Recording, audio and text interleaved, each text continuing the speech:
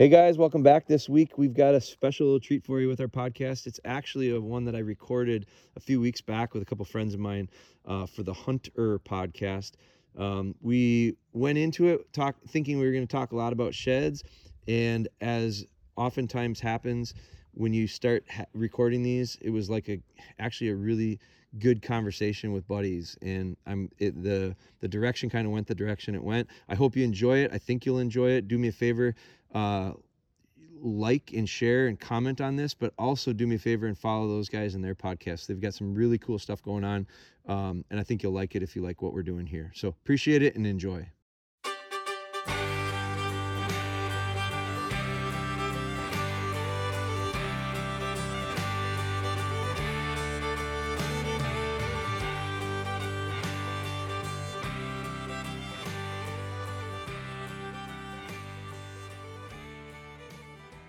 So we kind of gave a brief overview from your ad, but you're in Wisconsin? Yeah, we're close to Green Bay, a little town called Pulaski, about 20 minutes from Green Bay.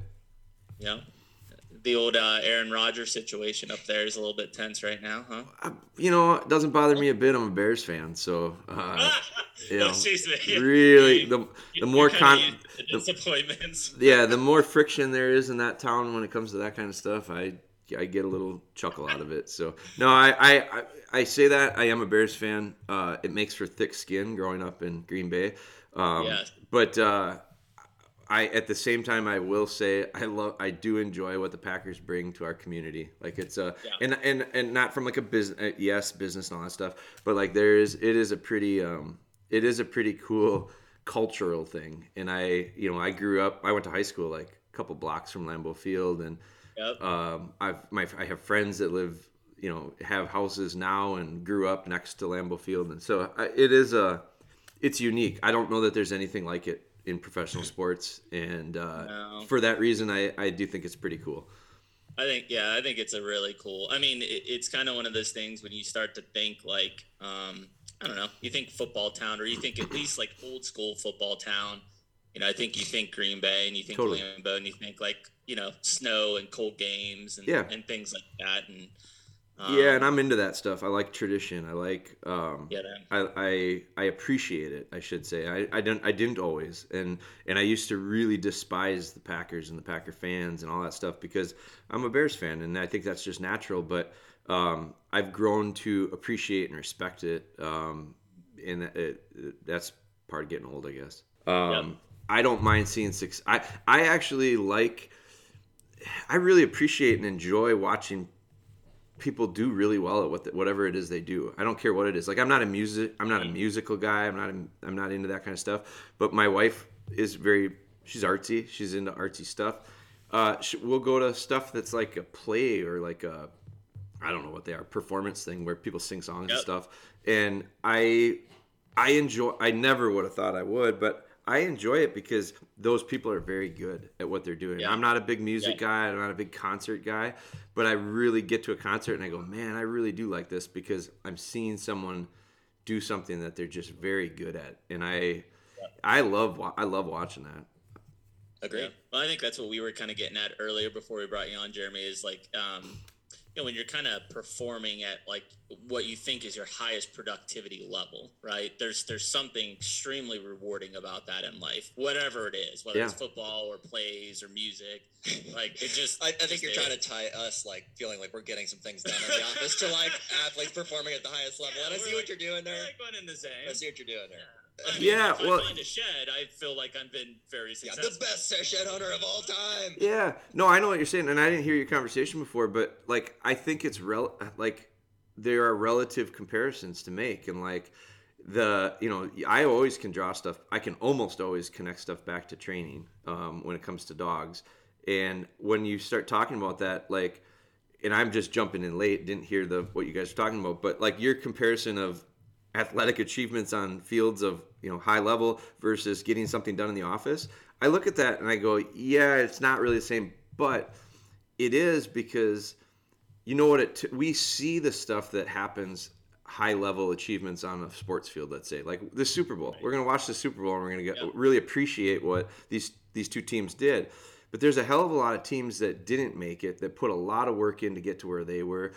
Then you take a step back and you go to college level, you take a step back, you go to the high school level, you take a step back and you get little kids working towards these goals.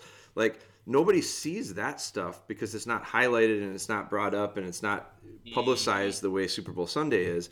But the all those little days where you got stuff done in the office, nobody's going to throw big parties and celebrate that. But without them, you don't ever get to a level where it's real high and people actually see it. Well, and so I was quick to come at you there for that, Jeremy. But I do think that, like, the assimilation that I make is, like, whether it is, you know, an athletic event getting to the Super Bowl or the day in the office, it's like, dude, it really is about building a lifestyle around productivity or growth, you know, and whether it's at the highest level or, like, wherever you're at in the game, it's like that's the growth, dude, that you and I are always talking about on this podcast. Well, and Jeremy, I think you get this as much as Jared and I do, because you're a business owner. Is like there's a lot of struggles, right, in business ownership and growth and trying to figure it. And sometimes, like, even with this podcast, like, we'll talk about, like, me buying that piece of property in Ohio and stuff, and people are quick to come out like, oh, it must be nice to, like, be able to go do that. And I'm like, dude, I've been burning it at both ends for about 3 months here. And when I say that, I'm talking like 16, 18-hour days, no lie.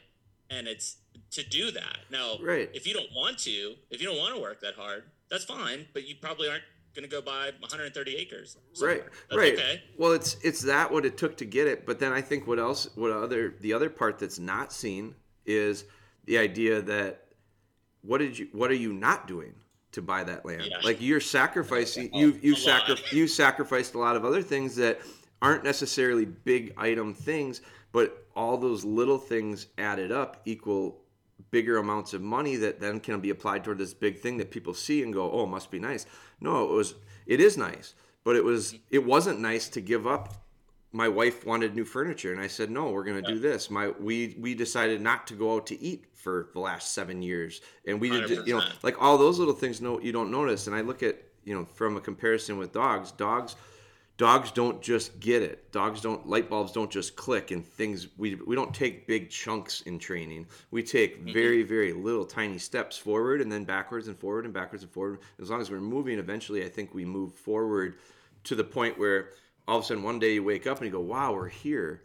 But it's not like it happened overnight. You didn't recognize the small incremental changes that took place to get there. And those are, in some situations, those are sacrifices. In some situations, those are just sticking with it, like it's this tortoise versus the hare thing. And nobody, it doesn't happen easy, and it doesn't happen overnight for anybody. Overnight success is just the shit you didn't see forever, and all of a sudden now you saw it. There's just no such thing. And I don't think it's realized in that sense until you go through it. Like, you have to personally go through it to see it and understand it. Once you do, my hope is that, like, for me, once some of these things have happened in our life, I need to remind myself to understand that when I'm looking at other people and making decisions or judging or whatever, I'm going, I have no idea the shit that underlies for them. Like, I don't know what they're going through. I don't know the struggles. And that's something that, you know, experience is really valuable, you know? Yeah. Dude, for me, like, my observation, and I've been the one to do this before. Like, I think, like, where a lot of people miss they fail to, like, actually make the transition from, like, wanting something and actually executing on it is that, like, dude, because of all those things you just mentioned, Jeremy, it's like there are so few things in life that are, you know, rewarding enough that you would say, okay, I'm going to do this one thing and be committed to it enough that I'm going to, like, achieve this result. Like, maybe that's where we start out at. But I think over time you realize that, like, almost everything worth that amount of effort requires, like, a literal lifestyle change. Totally. You're like, okay, I'm not doing this thing so that I can achieve this thing. I'm doing this thing because that's what I do now. And this is what my lifestyle is encompassing. Right. Mm-hmm. You know, and whether it's, you know, bow hunting for Jeremy or I, or business, you know, achievement, whatever it is, developing dogs to a certain point. It's not just like, hey, I'm going to do this thing and because I really want that desired outcome. I really want this dog to be able to do this. Right. Again, maybe that's where you start out, but I think you have to, like, flip the switch in your brain to say, this is what this dog and I do now. This is our repetition every day. And eventually we're not only going to achieve that goal, but I think there's so many other things that come with it. And with that lifestyle path that you've chosen, that you're like, this is who we are now. This is the character that we've made. Yeah. People, I get a lot of times where people will have a problem. I get a lot of messages for people that are struggling with certain things with their dogs. And what should I do? And what should I do? And what should I do? And I try to answer as many or all that I can. And our podcast, most of our episodes on our podcast are people's questions, and I'm just answering them back because I know multiple people have that same question, and I think it's easier to help lots of people at one fell swoop there. But one of the things that I think is interesting is people ask me, they have a symptom, they've got an issue, they've got a thing that is wrong that's creating this question. Then they ask me, how do I fix this?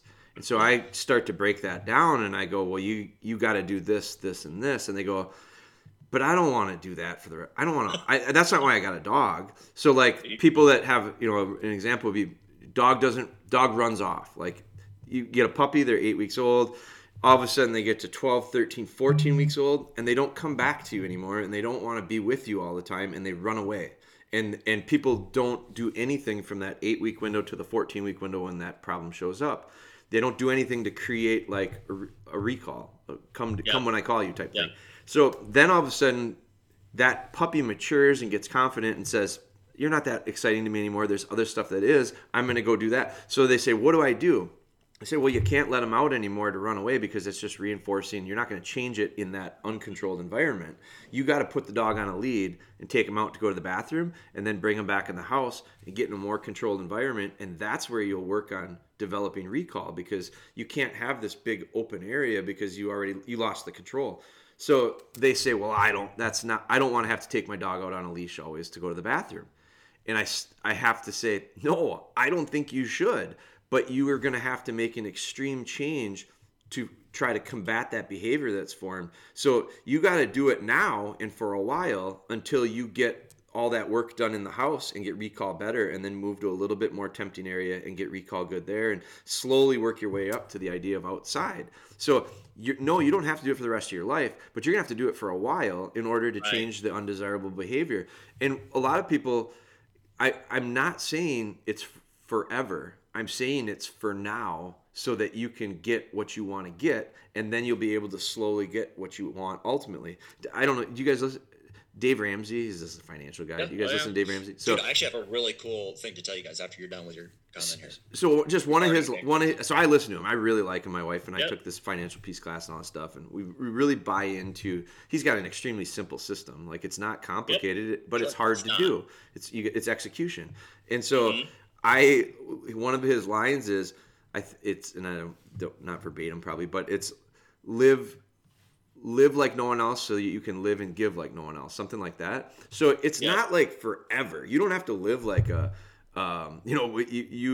we had to really rein in some of our spending and like create different lifestyle things in order to get our finances on the track where we wanted them to be. And so we had to sacrifice quite a bit that we thought. Now I make it sound like that. I'm first world problems, right? Like I had to sacrifice going out to eat as much, and I had to give up some stuff.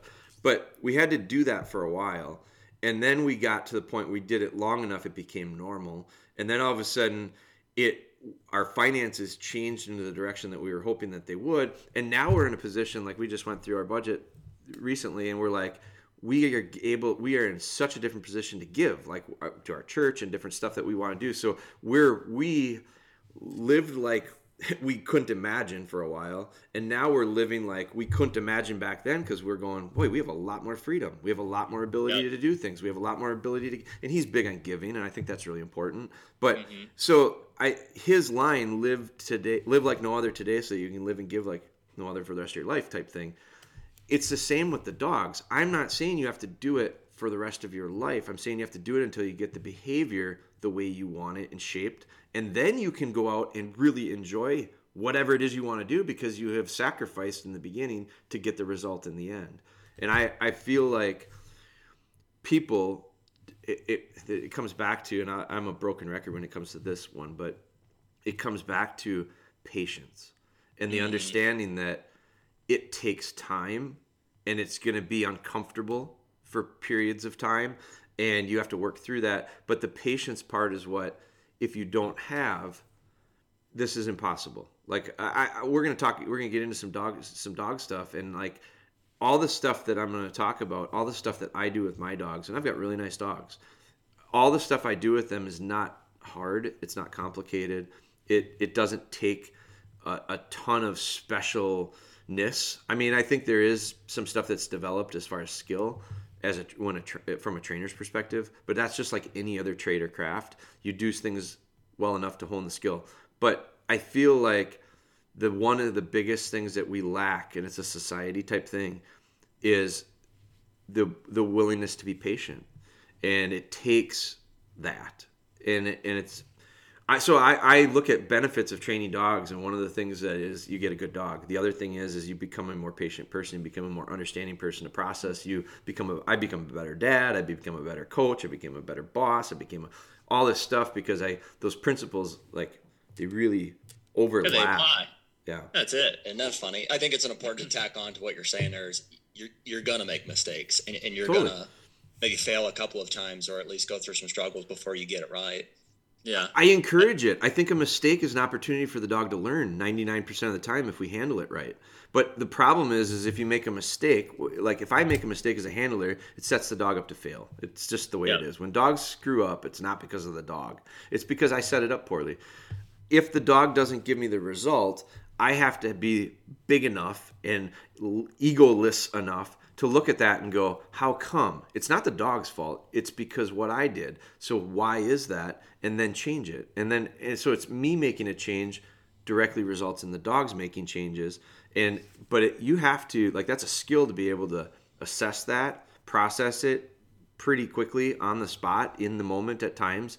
And at times you miss shit. I miss stuff all the time. One of the benefits of filming it for me has been, filming gets in the way. We document a lot of training. We try to do our best to train and film as much stuff to share. It gets in the way. It's a real pain. It screws things up. It screws things up all the time. Yeah. Well, think about trying to film a hunt. Like filming a hunt makes That's what I'm saying. It's a whole different element. It creates lots of hurdles. So filming gets in the way of training. It doesn't go as smoothly for me. It doesn't go as quickly for me. What happens is I look at the film and I realize some of the things that I didn't even recognize in the session. I recognize mistakes I make in the session, and then I adjust. I watch it after and I go, oh, there's something I didn't catch in the moment. I now had the chance to re-see it from a totally different perspective. Instead of me looking at the dog down the lead, I'm looking at the person holding onto the lead looking down the dog. So I see it from a different angle. I get value out of that. I've tried to use that to make myself a better trainer. But so the mistake part of it, I always think that if mistakes are welcomed and they're unavoidable, but if we use them to our advantage, like, mistakes aren't bad at all. All of a sudden now we can look at this in a totally different light. It's perspective is important. Again, dog training, but again, I think in everything, discipline's a word that I use, and there's a perspective thing about discipline. Like if I talk about Steph Curry as being a disciplined player in the NBA, what does that mean? It's a very desirable thing. He's not getting in trouble. He's practicing and working out harder than anybody. He's shooting more than the results come from, I think, a direct action of his discipline. And so we look at that as a positive. When we start thinking about the word discipline with dogs and dog training, I think most people, if you ask them, how do you feel about discipline? They're going to feel like you discipline the dog. It's physical. It's negative. It's pressure. It's immediately associated with that type of terminology. And I look at discipline differently. I look at discipline as respect and trust. And like, it's the same word. It's the same meaning of the word, but in those two different situations, training a dog or Steph Curry or name some other player that is good at their sport, now all of a sudden we look at that word differently. And I just don't think it should be. I think that's something that we gotta understand is a real important way of looking at things. Yeah. When I even think when it's imposed by somebody else, so like, you say Steph Curry is disciplined with his own regimen, but when it's imposed by somebody else, or from like an owner to a dog, or from, a dad to a son, or something like that, like it's important to note that there's right and wrong ways to do that. It should be from a place of love, and with the hope that that person who's receiving the discipline is, can grow from that, and can ultimately have a stronger relationship with who's issuing the discipline. It's kind of maybe it's a simple analogy, but it's something like observationally that I've noticed of like, if I watch somebody managing their dog in a field or in a dog park or whatever, and it's like, that dog doesn't listen worth shit, right? And then I see that person parent, I'm like, oh yeah. I get it. Yeah. Same. Like, totally. It's one and the same, man. Like, I get it. I'm like, oh, that doesn't surprise me. Yeah, 100%. It is a cultural thing. I really believe that. And when I say cultural, I've used that in it's the hard part about messaging back and forth to people and sending emails and texts and DMs and all that stuff is it's that breakdown from a language standpoint. It's not as thorough as communicating. Terrible. You don't get emotion with it. Yeah. So when I message people, they've got an issue, this, and this with their dog, and I say, well, it's a cultural thing. Right away, I've had people offended by it. You have no idea about my background. No, I understand that. That's not what I mean. I mean the idea of what is the dog's environment. And so when the environment is chaotic and fractured, you get chaotic, fractured behavior. Like that's something that I'm not. We were talking about it when we got on here, like running late, and I'm usually running late, and like I'm not proud of that. It's something that I need to work on and get better at.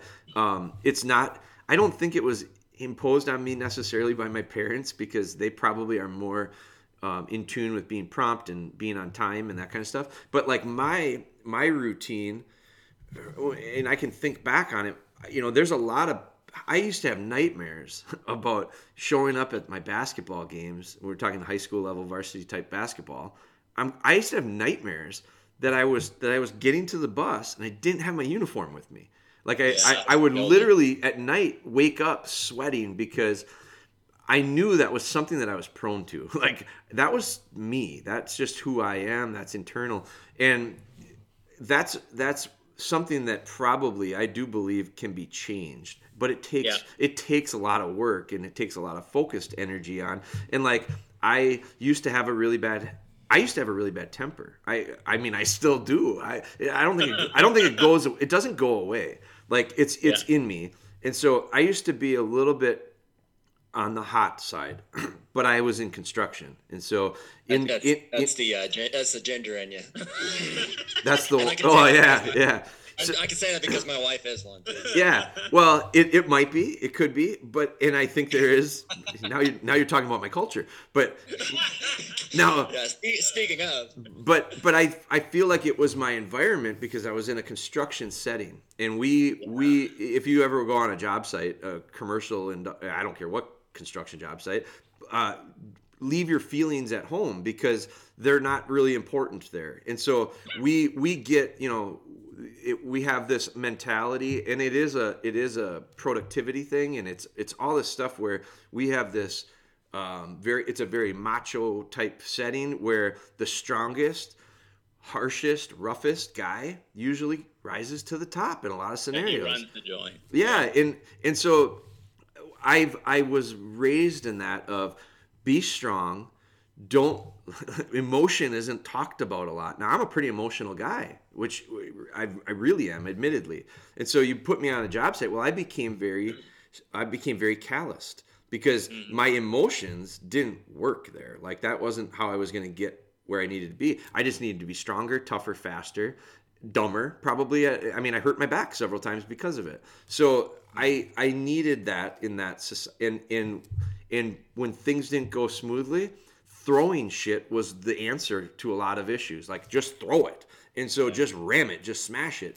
And so when I took that mentality home with me, because I was around that all day long and I'd bring that home, I would lose my cool at home. And then all of a sudden I'm working dogs on the side, and I'm realizing, I didn't even realize it then, but I probably was a little bit more short-tempered. I didn't have the patience. I would snap a little bit. And now as I've gotten away from that, and my wife has helped me recognize and realize it, is, the you can't be kumbaya and like hope everything works, because that's the extreme on the other side. But you can't be on the extreme of just beat the hell out of them. And so you got to get somewhere in the middle. And I've really tried to make an effort to do that. And then it trickled over and it spilled over into my kids. I'm more patient with my third, who's 3 years old, than I was with my first, who's 20 years old. So like Mason got a pretty rough dad. Like dad was not nearly as compassionate when 20 years ago as he is today. And so Lillian gets soft dad, but Lillian also gets a dad that understands I need to firm up at times, and she knows it. She's super smart. She recognizes it. And she also knows that there are certain things that she can do whatever she wants, because she knows dad really melts at that. And so what's the difference? Like, my approach is different. My age is different. My life's experiences are different. All those things have created and shaped me into dad today versus dad back then. Dad back then wasn't wrong. Dad today is not wrong. They both have rights and they both have wrongs. And I think training is the same way. I've evolved. I've changed over the years. And I think if you don't, that's when problems show up. Well, and I think what I'm curious to, Jeremy, is because like all of that makes sense, and being able to work a dog like you do for it to basically progress in its training and its skill and its knowledge base. How do you then get the owner to continue that? Because when it leaves your handling and it's passed across, I mean, that it has to continue, right? Or it falls apart, just like any routine would. Yeah, it's a 50-50 equation. I really believe that the dog is half the equation and the handler is the other. So it's, when the way you're asking me, like for dogs that I train for clients, which I don't do, I train a very limited number of dogs for clients. And the reason I do that is because our business structure is just not built that way. We're not a kennel. I do a little bit of breeding. I do a little bit of training for other people. Our business is to help those that are training their own dogs, because I feel like my whole objective with what we do with Dogbone is help as many people as possible enjoy their dogs the most possible, like get the most out of the relationship with the dog. And so for me, if I pushed it, like I personally, so there's multiple reasons why we don't train lots of dogs. Time and space available is limited. Okay, so the idea of me training dogs, I love training dogs. It's what's created our business. I know people that train lots of dogs and have no longer train dogs because they burnt themselves out. They took so many on, it became such a chore for them. They'd go on vacation and leave dogs at home. And I literally, my one buddy, this was like a really eye-opening thing to me. My one buddy went on this dream trip, on a fly fishing trip out west, and I was so excited to hear about it. And he's a good friend of mine, and he trained a lot of dogs. And I asked him, well, what dog are you bringing with? I didn't expect him to bring every dog he was training. He was training 15 dogs at the time. Mm-hmm. I didn't expect him to bring them all with. He's going on vacation. But I expected him to bring his one or two that were personal dogs, not clients' dogs, but his own. And he said, are you kidding me? I'm not bringing a single dog. I said, well, what about your dogs? I don't even want to look at a dog. He was going on vacation to get away from dogs. No burnout about it. And and within a year he wasn't training dogs anymore, and I could see that coming from a mile away. And I looked at and I see that with lots of situations. Not I love training the dogs. If I had dozens of dogs, if I had 10 dogs, and that's all I did all day was train dogs, I don't know that would be what that's not what I want to do. That wouldn't make me happy. Yeah. I love training 1, 2, 3 dogs at a time that are at different points in their training. And part of it is because of my time available. Like I work a full-time job. Our companies, we've got a couple different brands. Our companies require a lot of my time and effort. So I really look at myself differently when it comes to as a trainer. And it allows me, I think, to connect with and relate with different groups of people than most professional trainers. And I use the word professional trainer loosely because really it just means you're paid to train a dog. Like that's all a professional trainer is, right? So yeah, I am a professional trainer. When you think of most professional trainers, you think of 30 run kennels, 36 run kennels. Exactly. You know, like the guys that turn lots of dogs, bring dogs in, have 3 month, 6 month, 12-month options for your dogs. I don't have any of that stuff. No, nothing like that. I do it nothing like that. When I train a dog for someone, they start with me, and I keep them as long as it takes for the dog to be ready, me to be ready, and the owner to be ready. So this kind of goes back to your question, Jeremy. Like, the answer for me when it comes to training a client's dog is 100% there is a importance for not just training the dog, but training the trainer. Yeah. So I have to do that, or it won't work. Now that goes back to our whole direction with our business. We are structured to try to help people train their own dogs.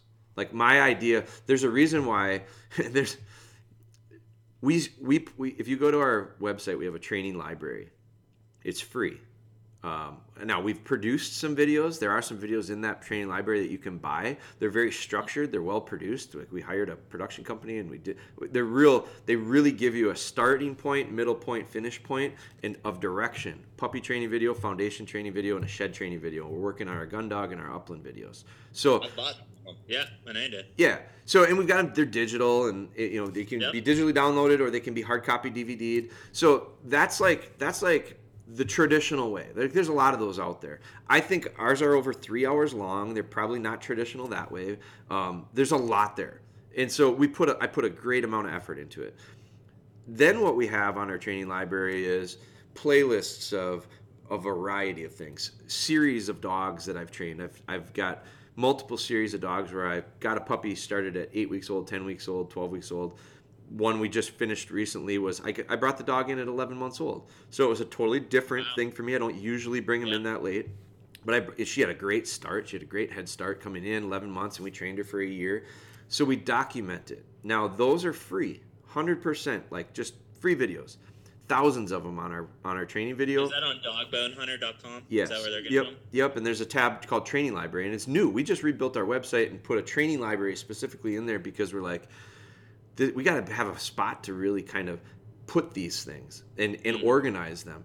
And so we have thousands of hours of videos for free. And so if I were a professional trainer that was bidding for your business, would it be wise for me to like just share everything I do and how I do it? Maybe, maybe not. Like there's mixed feelings on that. I personally feel like, you know what? Some people are just going to pay. Like it probably builds demand for people to want to have a dog sent here because they see what we're doing. They like what we're doing. Exactly. But that's what I would think. So I there's that perspective. But then there's the perspective of some people that get upset with me and go, why you shouldn't be giving all that stuff away that's worth something, and you're devaluing a professional trainer. I am not looking to help trainers.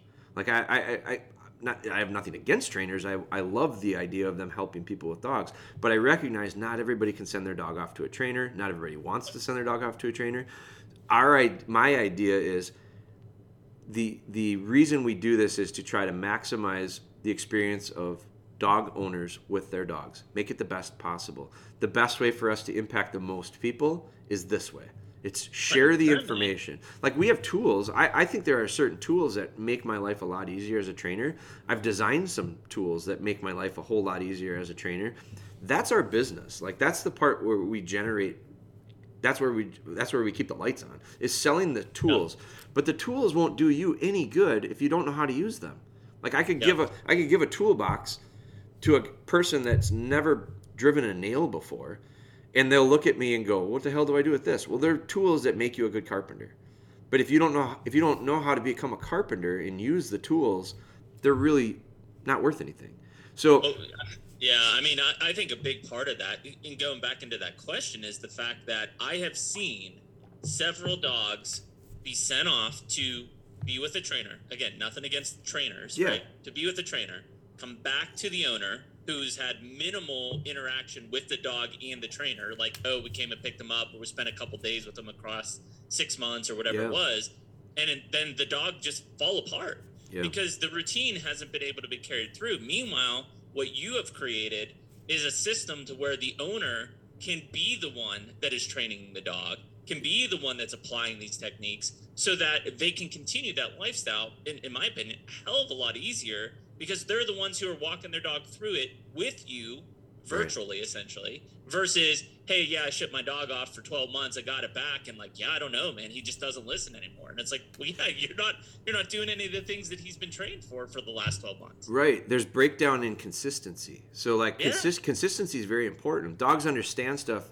by forming habits, and habits are formed by repetition and consistency, and that trainer. And so I think there are really good trainers out there too. Like I don't want to turn this into this, anti-training thing. There's really good trainers out there. What I think makes some of the best ones the best is the idea of how they hand the dogs back off and train trainers. Like they put it in a lot of them will say that is the very, very important part of success. And so you have to have that. And it's not that the dog falls apart, it's that the dog doesn't know what you want. Like the dog doesn't speak that language that you are speaking, because you're not speaking the same language that the trainer was. And so I think the other part that is really important with it is, for me, is it's overlooked by many. The part about training them, like we always like seeing dogs do jobs. We were talking earlier, I don't know if we were recording or not, but like concerts, I like seeing people do really well. I like going to concerts because I like seeing performers that are good perform at a high level. I like seeing skilled people do things in a skilled way. Anything like that, I like it. So we like the end result. So I like watching a dog. People want to see the dog work in the field. People want to see the dog behave well at Lowe's. They want to see the dog do good at the park for the kids' soccer game. People really enjoy seeing that end result. Mm-hmm. But what people don't realize is it's actually a lot of fun getting to that point. Like obedience is the most overlooked thing in dog training that I think people miss out on, because nobody wants to go through it because it's boring. It takes a long time. It's not sexy. It's not, God, I hate this. It's so mundane, routine, blah, blah, blah. I enjoy it. I think that's why people send them off. Like people just are like, oh yeah, I don't want to do this. I'm going to send them to obedience. Yeah, you take care of the shit work, and I'll do the fun stuff. We're guilty as trainers of that because we market it that way. We market the idea of a 3-month program gives you this, this, and this. I was looking at websites because I'm looking at genetic stuff. So I look at different websites looking at breedings and genetics, and I'm kind of nerdy about pedigrees and stuff. And I was looking at certain websites recently, and I'm always interested in how some of these kennels that have breedings that I look at because I'm interested in the genetics. I always just kind of click on training just to see. I'm always curious. And I see a lot of, not all, but I see a lot of packages. 3-month package gets you this, this, and this. And it gives you a list of 7 things that the dog will do at the end. 6-month package gives you this. It gives you all of the stuff in the 3-month plus this, this, and this. And I think that I'm not knocking that, because I think you have to, as a consumer, you got to tell them what they're going to get, and you got to have expectations. I think that it's very difficult to really say that that's what happens, because you got to remember, we're not taking raw materials of lumber or metal or plastic, and we're not putting it into a machine that will produce at a rate of X amount of units per minute. And like when you come with a dog, we got a live thing here. We got a live thing that's been experiencing different things in the environment that impact its progress and process. So to say that is very challenging for me. I don't feel comfortable doing it, but I feel like we like the idea of buying the kit. We like the idea of, I'll buy the kit dog, where I paid this much, it took this long, and it came back with these boxes checked. And some places do it well. Some places probably don't do it that well. I look at it and go, I want to be the guy who buys the parts and pieces and builds it himself. But you know what you need? You need instructions, because if that's not your thing. So, but I just, there's a hell of a lot of people out there, surprisingly. There's a lot of people out there that want to do it, but don't know how, and they're intimidated. And so they look at it and they talk to their buddy down the road and they go, well, how'd you do it? Well, we sent it to this person. We had really good results. And that's why I'm not knocking the idea of sending them off. I think you can do it. But I'm not a guy who wants to buy something pre-made. I like making it. I like making stuff with certain things. I got a couple things to say to catch up with where you're at here, Jeremy. So like, I think to your point about wanting to put the work in, as opposed to buying a dog that's at a certain point. I can say, having owned dogs more recently, that I've put that amount of effort into, that I've really worked with from day one, and having previously owned dogs, that were maybe parents' dogs or family dogs that I did, I was kind of around, I saw that kind of taking place, not maybe to the level that I'm doing it, but they were potty trained and we had them in the house and stuff. And I can tell you that compared to the dogs that I have now and that I've invested, that amount of effort into, like, I didn't give a shit about those dogs that we used to have. Like I didn't, they were just kind of there. And it was like, oh, cool. Hey, lady, great dog, golden retriever. She's in the yard type of deal. There was like not anywhere close to the level of connection that I've got with these dogs that I have had serious struggles with, that have run away on me dozens of times. Yeah. That I've failed over and over again, but ultimately have reached a point of like, these are good dogs. They're doing the things that we've worked with up until this point. And it's purely because of that struggle, that frustration, that failure that I experienced with them. That's where it gets, that I attribute that connection to. That's where that stuff gets built, and that's where that connection is forged through those tough times, right. and the good times.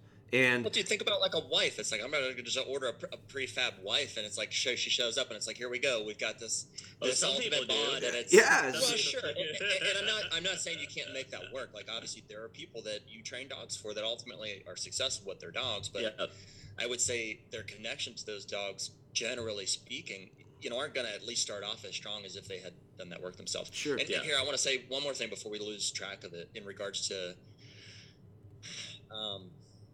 your business model and like kind of how you approach putting content out there, because I think Jeremy and I agree. I think transparency is awesome. Not only do I think you're not hurting trainers, I think you are benefiting them by setting a bar for them and by answering a lot of the questions that people shouldn't be asking. Like my example of this is that, so by you putting out this whole content library, some of these trainers might say, well, you're giving away all the secret sauce. Like, how am I supposed to make a living? When in reality, I think I'll say all trainers would be better, at least good trainers, genuinely, high level trainers, who I think is who we want to see anyways, would benefit by all of those FAQs being answered right out of the gate, and for people to come to them with expert level questions, because they've already covered all the fundamentals. And so by putting all that content out there, you've got a higher class of dog owners who have a relationship with their dogs and have a base level of understanding. Dude, there's always going to be a place for experts. In the same way, if a lawyer put out, an entire webinar, on how to accomplish X, Y, Z in the field of law, I still need a lawyer. Totally. Like I'm going to try to learn all that stuff. Or a physical trainer, dude. I understand X, Y, Z.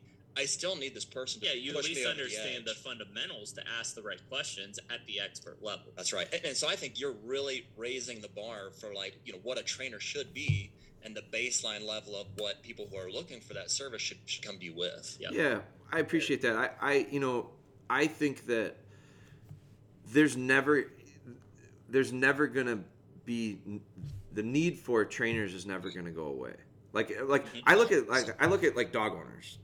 I probably help a percentage of dog owners in general. Then you can break it down to micro it down a little bit and be like, okay, hunting dog owners. And then you can micro it down a little bit. You can get all the way niche to shed dog people. Like that's really taking a big pool of people and narrowing it down to a really relatively small group. And so I look at my goal with it is, my hope with it is to help the percentage of people that are interested in doing it this way. Like, I'm not trying to change people's minds. I'm not trying to change people's thoughts when it comes to ultimately their route or direction they take with a dog. And And most people will recognize that, like from a trainer's perspective, they realize, look, there's most trainers that do a good job and are doing well with everything within their business. They're full anyway, and they can't take any more dogs. So it's not taking away from anybody. I don't think it's taking away from anybody. I think what it's doing is it's facilitating a different group of people that aren't going to send their dogs to trainers anyway.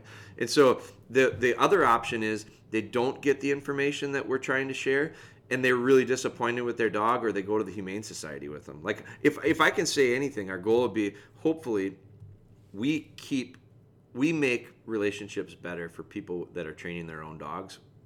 I hope we improve that dynamic. I hope we make people happy because they're enjoying it more and getting more out of it. I hope we make dogs happy because they're not getting dropped off on the end of a dead-end road, or dropped off at the Humane Society, or on Facebook of free to a good home type thing, because I can't handle you. Because it's none of that is the dog's fault. It's always going to come back to the handler, and so, or the owners and trainers. So okay, I'm interrupting, but I can say from personal experience, like for me, like you definitely have done that. It's not that Buckley's my older Brittany Spaniel. I've got a younger one too named Gunner, and it's we would have found our own path, and I would have we would have figured it out. Sure, I guess but as soon as we got Buckley, and even before that, I started kind of doing research about like, what would be fun? Like, what are some things that I'd love to achieve, like, with this dog, and ultimately, how's that going to shape our relationship and stuff? And so that's how, and I think you guys had somewhat of a mutual connection even before that, but so I knew where to go. I started seeking out, products and content, and I talked to you, I think personally, whether it was at a trade show or on Facebook and stuff, and like you were, not cool enough to write me back, and dude, that set us on a course of like, I kind of had a program, like I had a rough idea of like how to start with this thing, and like the difference between me being the one setting the puppy down, and if he's acting up, I'm referencing some of your like puppy training stuff, it's starting with a sock and eventually moving to the rubber antler, like all these things that we did. Yeah. And you had a goal. I mean, you wanted... My goal was to get that dog to find shed antlers. There you go. That was the goal. And he did it. We did it. Yeah. And I think along that process, though, you also corrected a lot of what could be behavioral issues had they been let go. Oh, 100%. Well, and I think, Jeremy, a lot of your stuff that you put out there is what helped me get that right the first or second time, as opposed to the fifth or sixth time, or even not even until the second or third dog. Like that first dog that I trained with is finding shed antlers. He can do it. And I didn't send him out. I didn't lose a year of like the relationship with that dog to do it. So I know what his flaws are. I know that dog well. Yeah, I think this is a really good conversation for me, because it makes me think a little bit differently about stuff too. And so I feel like one thing for sure I want to put out there is, because I know there's going to be people that listen to this that go, should I feel bad because I'm sending my dog to a trainer? No, not at all. Like, I think certain things fit for certain people. And so I don't think that that's bad at all. I think, and I'm not trying to talk someone out of it, but there's a lot of people that aren't going to have that option. Like, they don't have that trainer, or they don't have those finances, or they don't have that desire to. They want to do it differently. I think what's interesting is I'm listening to you talk, Jared, and I'm like, I've picked up a lot of information over the years. Like you latched onto some of our content, and it gave you an understanding, and it helped you understand the direction you wanted to go. And I hate calling it a program, because I don't think we have a program. I think we share a bunch of information, and some of it works for certain people and some of it doesn't. So, and that's on us to sift through and figure out what to apply. I'm in the same boat. Like I've read a ton of books. I've watched a bunch of videos. I've read all sorts of articles. I've studied trainers. I've spent time with trainers. Some very much like, I want to adopt that. I want to bring that into what I'm doing with the dogs. Some I've looked at it and go, it's not for me. That's not going to work for me, because it's not a combination of things. Might not work for my dog, style of dog, doesn't fit my personality. So I've taken this whole bunch of stuff and tried to like pick the parts and pieces that work for me and create my own style with it. I feel like I'm thinking back on it and going, there's a bunch of them I can think of that I wish they shared way more than they do, because it would have helped me become a better trainer. I understand why they don't.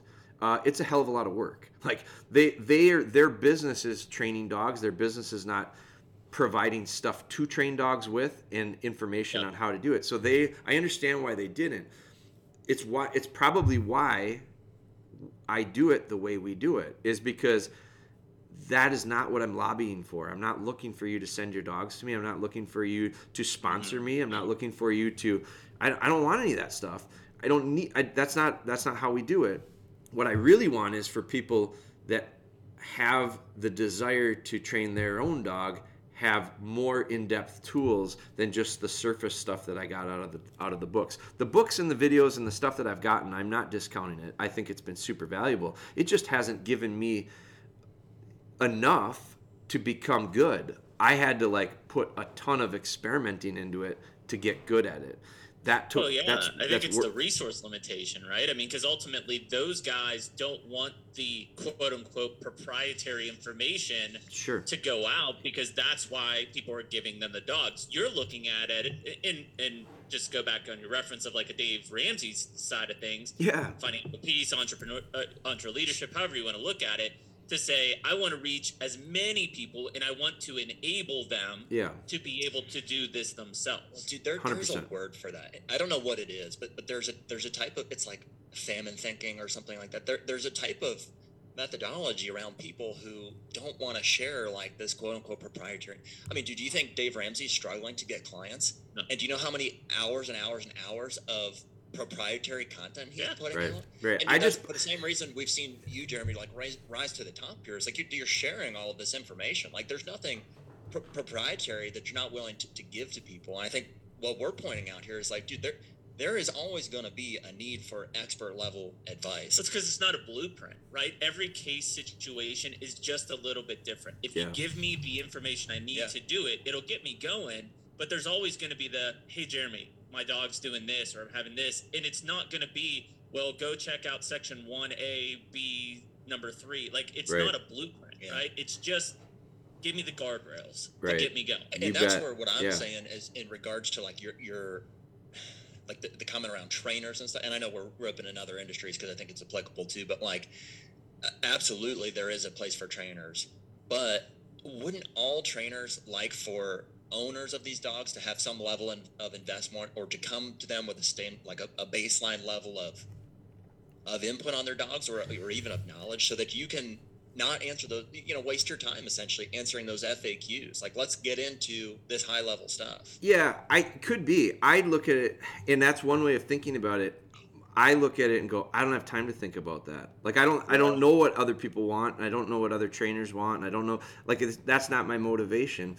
My motivation is this gal that sent me a message last night that we're going to do a podcast episode about it, and I'm going to entitle it The Wherefore and the Why. Like, that's a Gordon Lightfoot song, by the way, that is pretty solid. But the understanding why you're doing it, and so this gal sent me this message, and I had notes on my phone. Like, I made this note of doing this episode a long time ago, and I'm trying to organize it now to get stuff cranked out. But she started out with hunting dog. Like, they wanted a hunting dog, and Facebook messaged. I mean, I looked back on it. I got 30 messages back and forth with her over the last year, and it literally was almost a year ago today. And so the last message that she sent me was a video of her son and her little, I think she's got a little daughter and a son that's probably, 5-6 years old. And they're walking down a aisle, and the little one's in the cart, and the 5-6-year-old boy is holding on to a lead with this dog, and she's got another lead on the dog, and they're walking down a store. It's like Home Depot or something.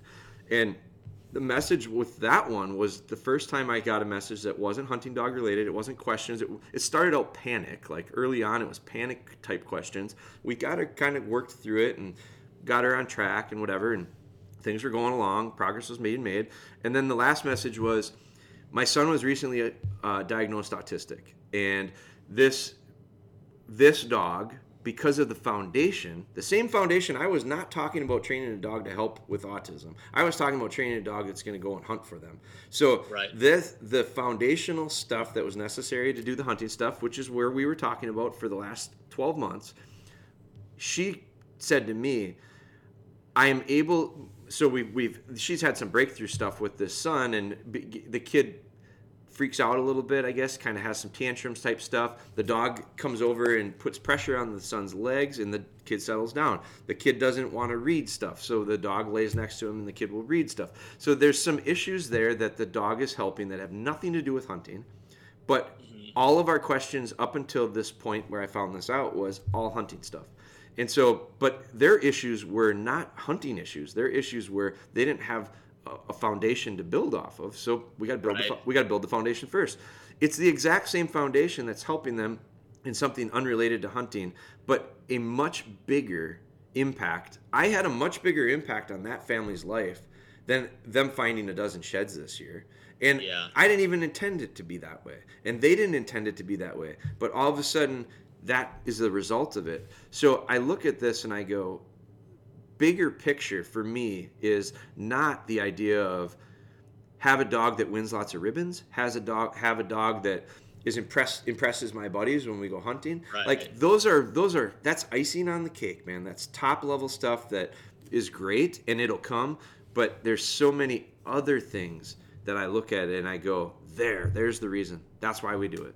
And so there's countless examples of it. We were talking about in regards to building a lifestyle around stuff, like that's exactly what I was saying. Is like, yeah, you might want to win a lot of blue ribbons, or you might want to impress your buddies, but like, look at all this stuff that you just addressed, that came in and you weren't even expecting. Yeah, I think that's kind of proof. And so sharing stuff the way we do it, I'm honored to even be for Flynn, for you to even say something about like a comparison of some degree to like what Ramsey does. And I know you weren't making a comparison to me to Ramsey, but like, no, I mean, the fundamentals of what you're doing and the style of what you're doing is the exact same pathway that Ramsey impacts millions of people. Right.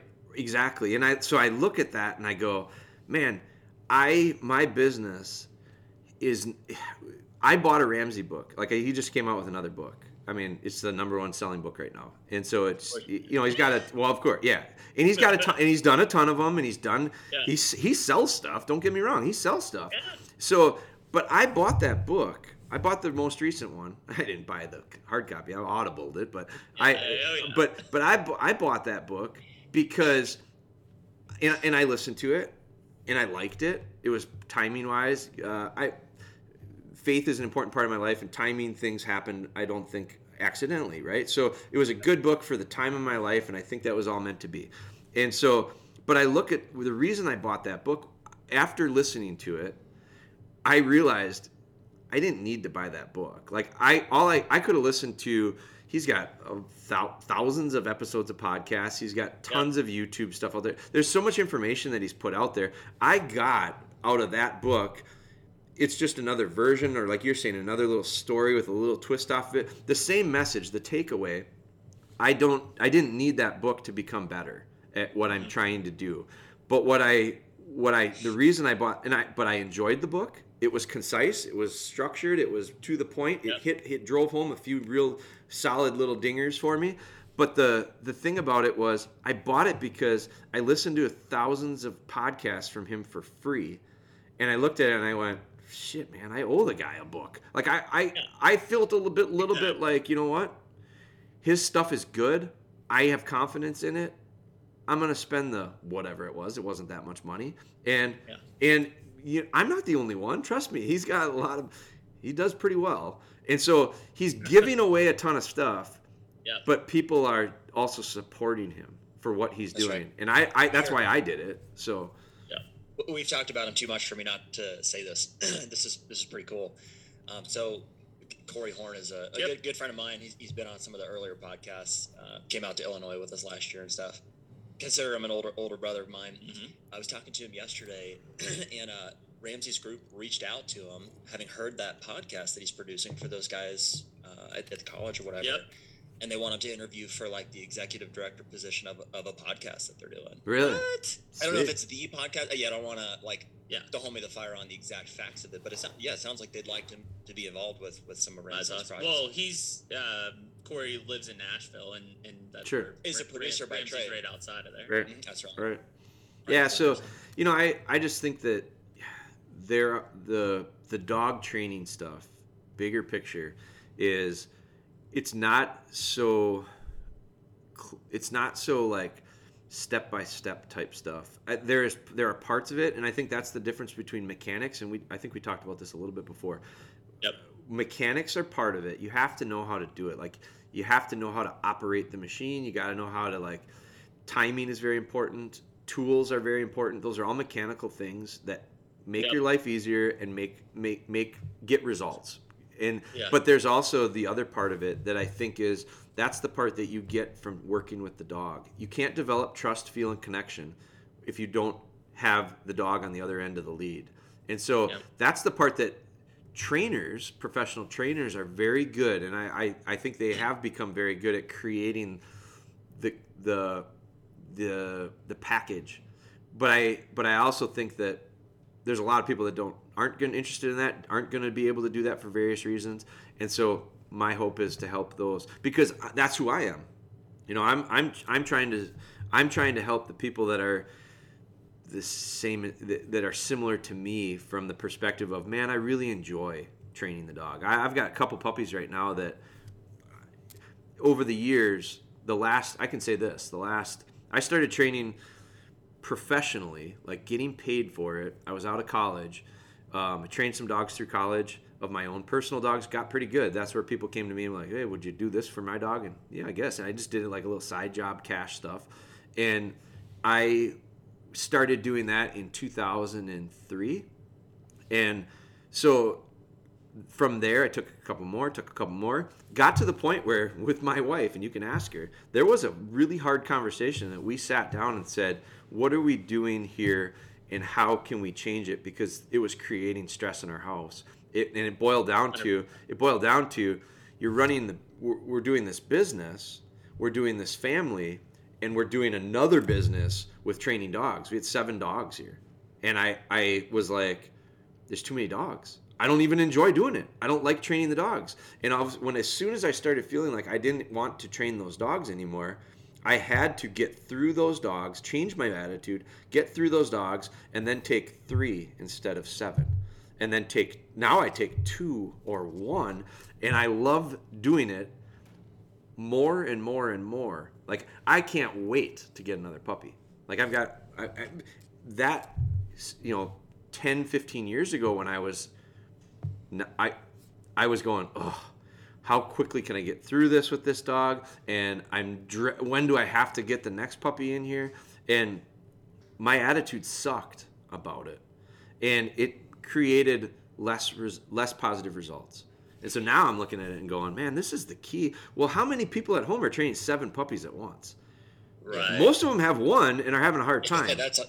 That's all you have. Yeah. Right. Well, most people are training 1 and having a hard time, or 2 and having a hard time. And I go, man, I can help those people so much easier now because my approach has changed. And I just relate. I relate to them differently. Yeah, it's relatable. Sorry about that. Dude, I think that I think what you're hitting on something there, at least that I really agree with, is like, I think it's so important to really try to build a lifestyle around things that you really enjoy doing. And I sympathize with those people that can't, or aren't there yet necessarily. Well, because Jeremy, you mentioned something earlier about like your construction job and how that affected your life, and even the dogs or whatever it is.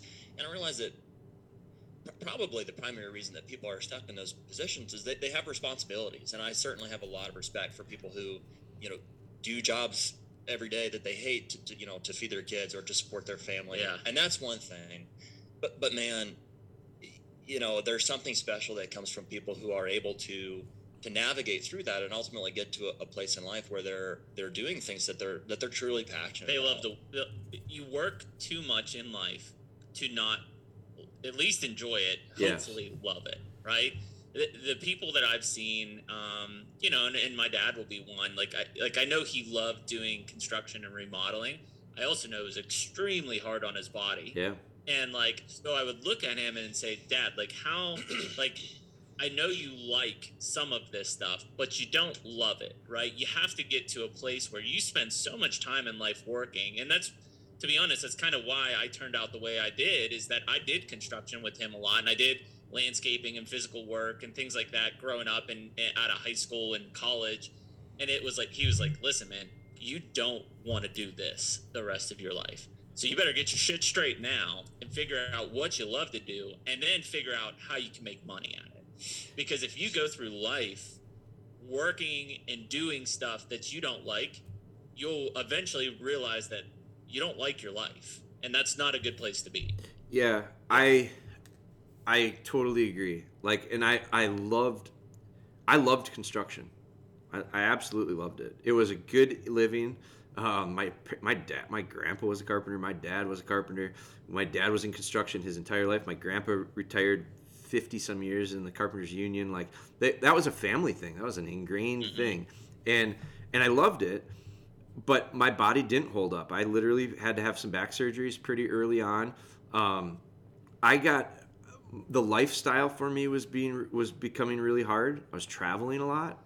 I was in a position where I had to go on the road a lot. It didn't work good for my family, and so. But I'm not I don't want to paint the picture of play with puppies all day as a dog trainer, because that's not me. That's not what we do.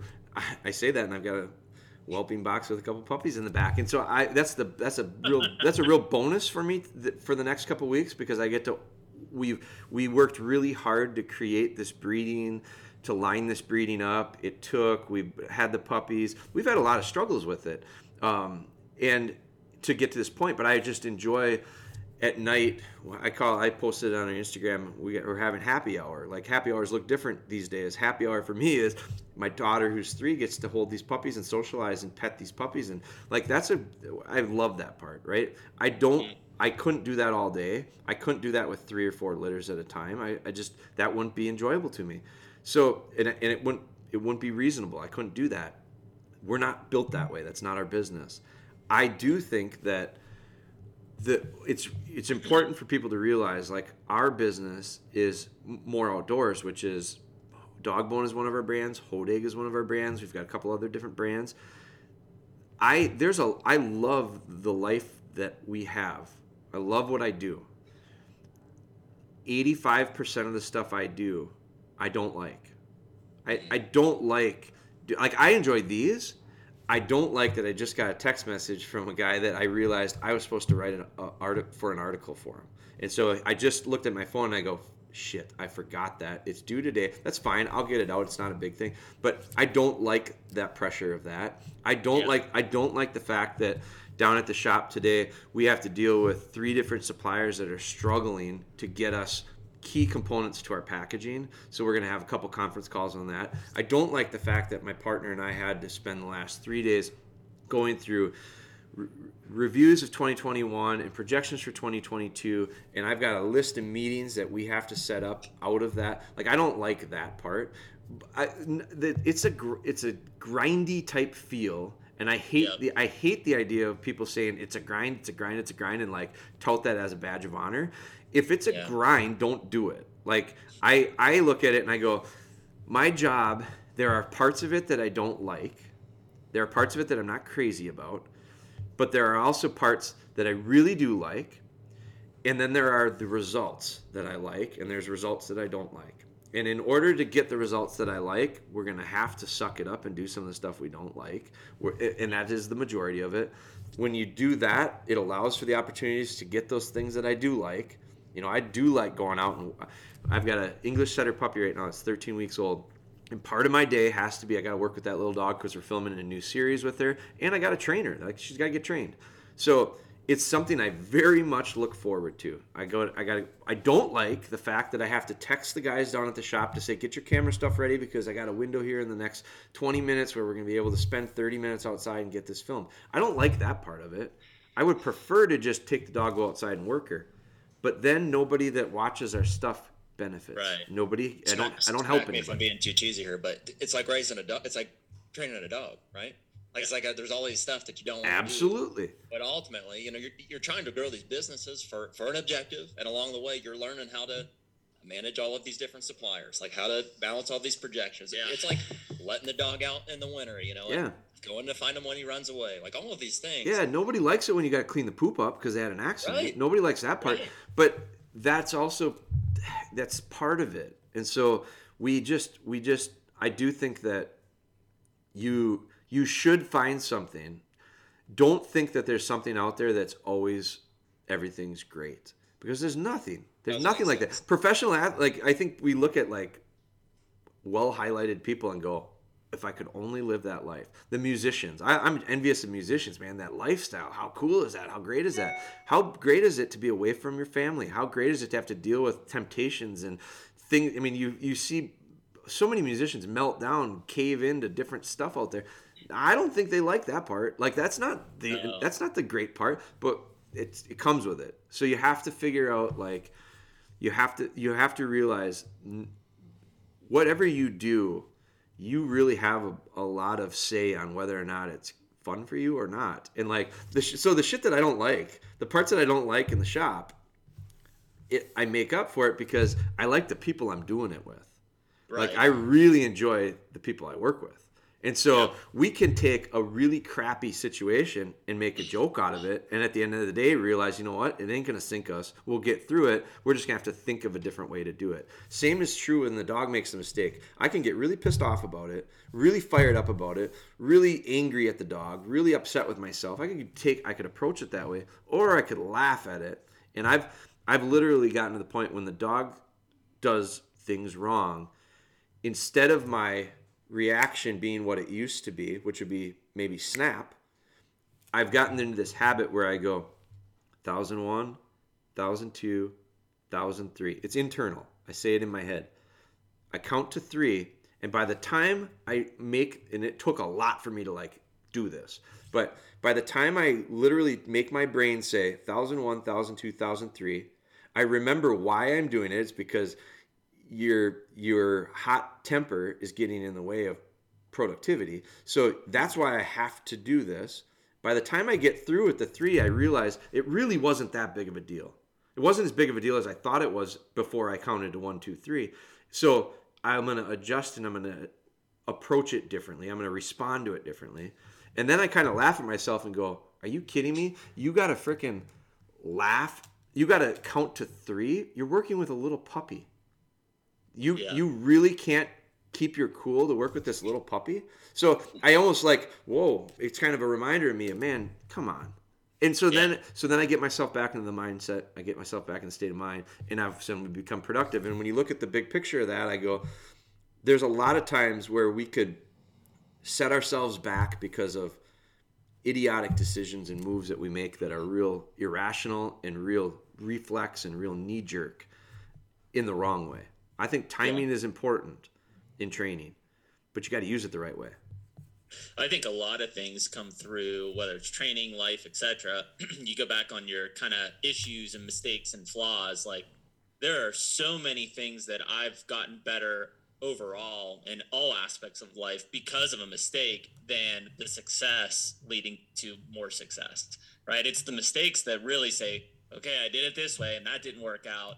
Now, how do I fix that and actually succeed from it versus, oh, I was successful here. Now, how do I become more successful? Right. And I think a lot of people look at it that way, whether it's taking your dog out in the field and being like, man, like clearly like the shed's right there. Like, how did they not find it? And looking at it as like a complete failure and like now like just write it off versus, okay, like, maybe the dog's just amped up because it's wintertime and it's been cooped up in the house for weeks at a time. And like, it's finally gets loose in a field and it's like freedom. Like, I just want to go, and the fact that it ran right past the shed is not the dog's fault. It's just like, it finally has some time to expend the energy. Right. And that now you're starting to talk like specifics of training, and we train for that. And we understand that those are the variables. And so we prepare for it. Like I took a puppy out yesterday and we filmed I wanted to do some heel work with her. It's the second day of doing heel work with her. And so we were going to do that. But I had a question from someone who sent me this message and said, I never see you working your puppies with your older dogs. Do you do that? Do you allow free time to play? So I said, well, we're out here. We got the cameras. So we're going to knock out that question. And we're going to knock out heel work because we're not going to put the dog up. I normally would say, so what my answer to that person was, yeah, I do it, but it's got to have a good cultural impact. You got to have good dogs that you introduce them with. It can't be a free-for-all. You can't lose control. I talked about taking the dogs for a walk to get energy out, release energy in a positive way, because they need that physical part. But then also the idea of then roping them back in and having them think. I got heel work requires her to think about her feet, think about her position. It's not just free running and being an athlete. So I had to address all that stuff at once. Well, if you don't think about that ahead of time, you'll run into exactly what you just said. Your dog's been cooped up. You take the dog out, and the dog just wants to blow up and explode and release energy. Well, that's not the right time to go ask the dog to think and be critical and be detail-oriented with footwork and positioning. But it's also not the best thing to go run them like crazy to burn energy off and have them be non-thinkers, because now they're just better athletes and now they're just more conditioned and it's harder to get them tired. So it's finding balance with both. And I just think that is a really big thing of our approach to training, and our mentality has to understand that and then be acting on it.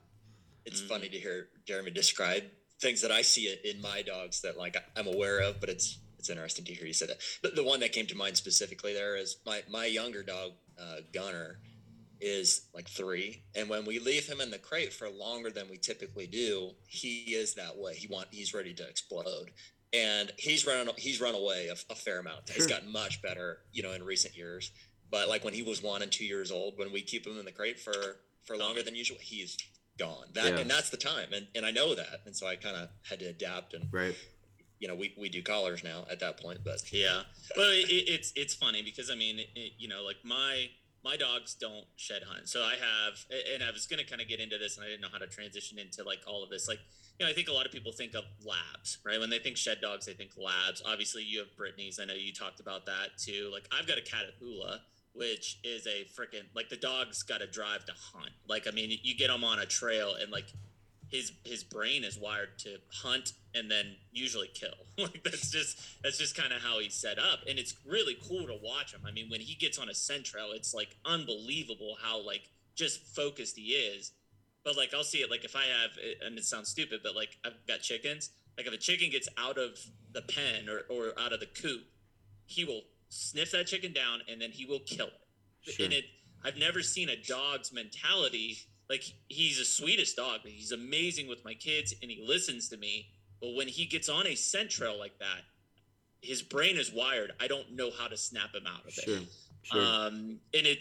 I guess I bring that up, Jeremy, because it's an untraditional breed compared to what most people are dealing with, whether it's a spaniel or a lab. The Catahoula is essentially a hound dog, right? Yeah, but yeah. They use it if people aren't familiar with it, it's the Louisiana state dog, right? They use it for, baying hogs and tracking down hogs in the swamps and deer in the swamps and stuff. And so here I bring him to Pennsylvania and he's just, it's inert in him, in his breed to be a hunter. And I've really tried to work with him on it, but there's certain things that just he snaps. Yeah. Well, look at, he gets in a mindset. That's one example of one breed. Look at I've got an English setter. You could look at a pointer. You could look at these bird dogs, these traditional bird dogs.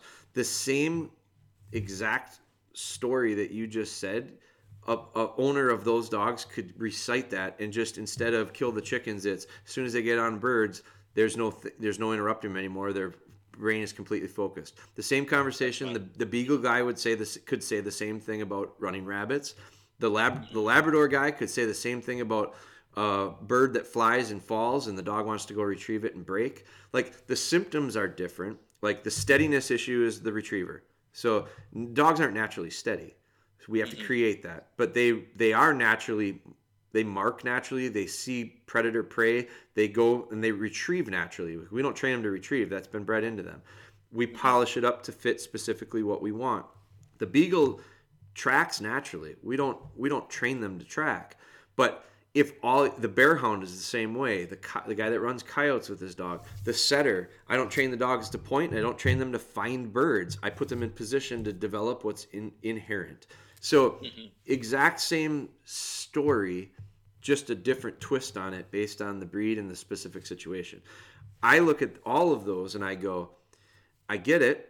And that's reason why we bought them. 99% of the time we buy them for purpose. Like you getting the Catahoula and not using it for traditional hunting stuff is a little bit unordinary. Like that's like the person that bought the Irish setter and quit hunting with it because they're so beautiful. Well, the Irish setter is a hard dog to find a field line in these days because they were so pretty. People bought them and didn't hunt with them and bred them for looks. And so the priority of their makeup was bred out over years. So that's just one example. But but I look at it and I go, I look at dogs and I go, we're not in the 1600s, the 1500s, the 1700s when the development of breeds was really taking place to do certain tasks. We're not in that time zone anymore. Like we don't live in that life. We don't need the dogs to do our jobs for most of us. Some people do. The canine guys, the handler guys, the police, the scent detections, they do. Like some people build their career on their dogs. The guides, the outfitters, they do. So, but I look at this and I go, for me and for the people that I think we're helping with training, and a really big percentage of dog owners in general, family dogs are going to be the priority first. The hunting part of it for some people is very important as well, but it's not as important. Like if you have a dog, like the average family, the Labrador Retriever is the most popular breed. It's been for a long time. The average family that owns a lab and hunts more than 2 or 3 weekends a year is probably there's a big drop off. There's a lot of them that hunt them a couple weekends a year, but there's a lot of them that out there. And so the majority of them are family dogs first. All of my hunting dogs, I hunt way more than I hunt way more than the average. My dogs are all family dogs first.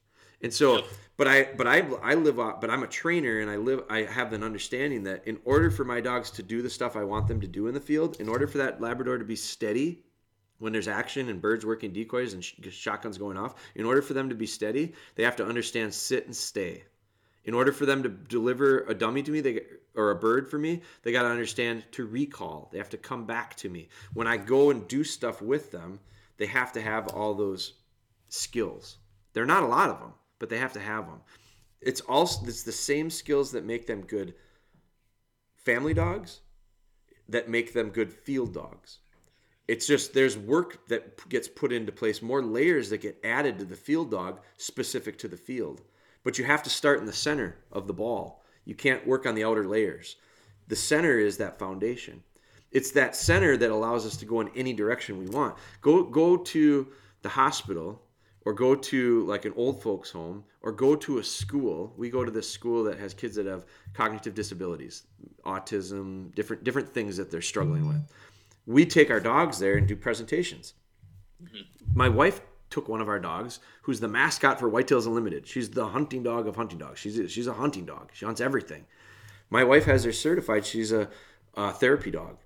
So she can go to any of these places by rights with this card and all this stuff. She's gone through this testing, which is, to be quite honest with you, it's maybe a little bit tougher than a AKC good citizenship. Like it's just obedience.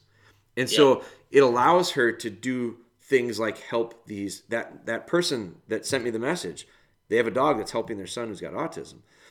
It's the same skills that are going to help that dog go shed hunting. It's the same skills that are going to allow you to train that dog to go shed hunting that are necessary to do all of that. And so I look at these things as, instead of like a 4-wheeler that you park in the shed when the season's done, instead of like a tractor and an implement to plant food plots, those things all have their place. But my dog is not that. And so my dog needs to have a lot more, and my dog is not a piece of mechanical equipment. My dog is not robotic. It's not programmed by a technician that puts in all the information and then gives me the computer and says, here, click on this, click on that, click on this, and it will give you the input or the output. That's not the way they are. There's so much more depth to them.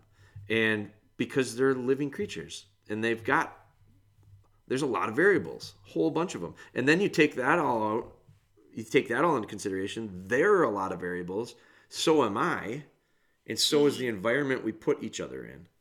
Yeah. God damn, there's a lot of things that got to line up there. Yeah. No, and I think that's where, and maybe people are quick to judge the dog, right? When you see a dog and you're like, geez, like, what's wrong with that dog? It's not the dog necessarily. It's the environment. It's the owner. It's everything that it's put into. And I feel bad for, there's a lot of dogs that I'm seeing. I'm like, man, like, that's obvious. Like, that dog could be a great dog, but in the environment it's in, and help, it's in a kennel 10 hours a day because the owners are at work. Like, there's so many things that add up that it's like, it's not the dog's fault. Yeah. And even stuff like that example, like my dogs my dogs lay on their beds all day. Yep. They're in there. I just had a guy ask me, I want to know how many hours your dogs are in the crate and on place. And that's a good question. Like, there's a ton of hours like that.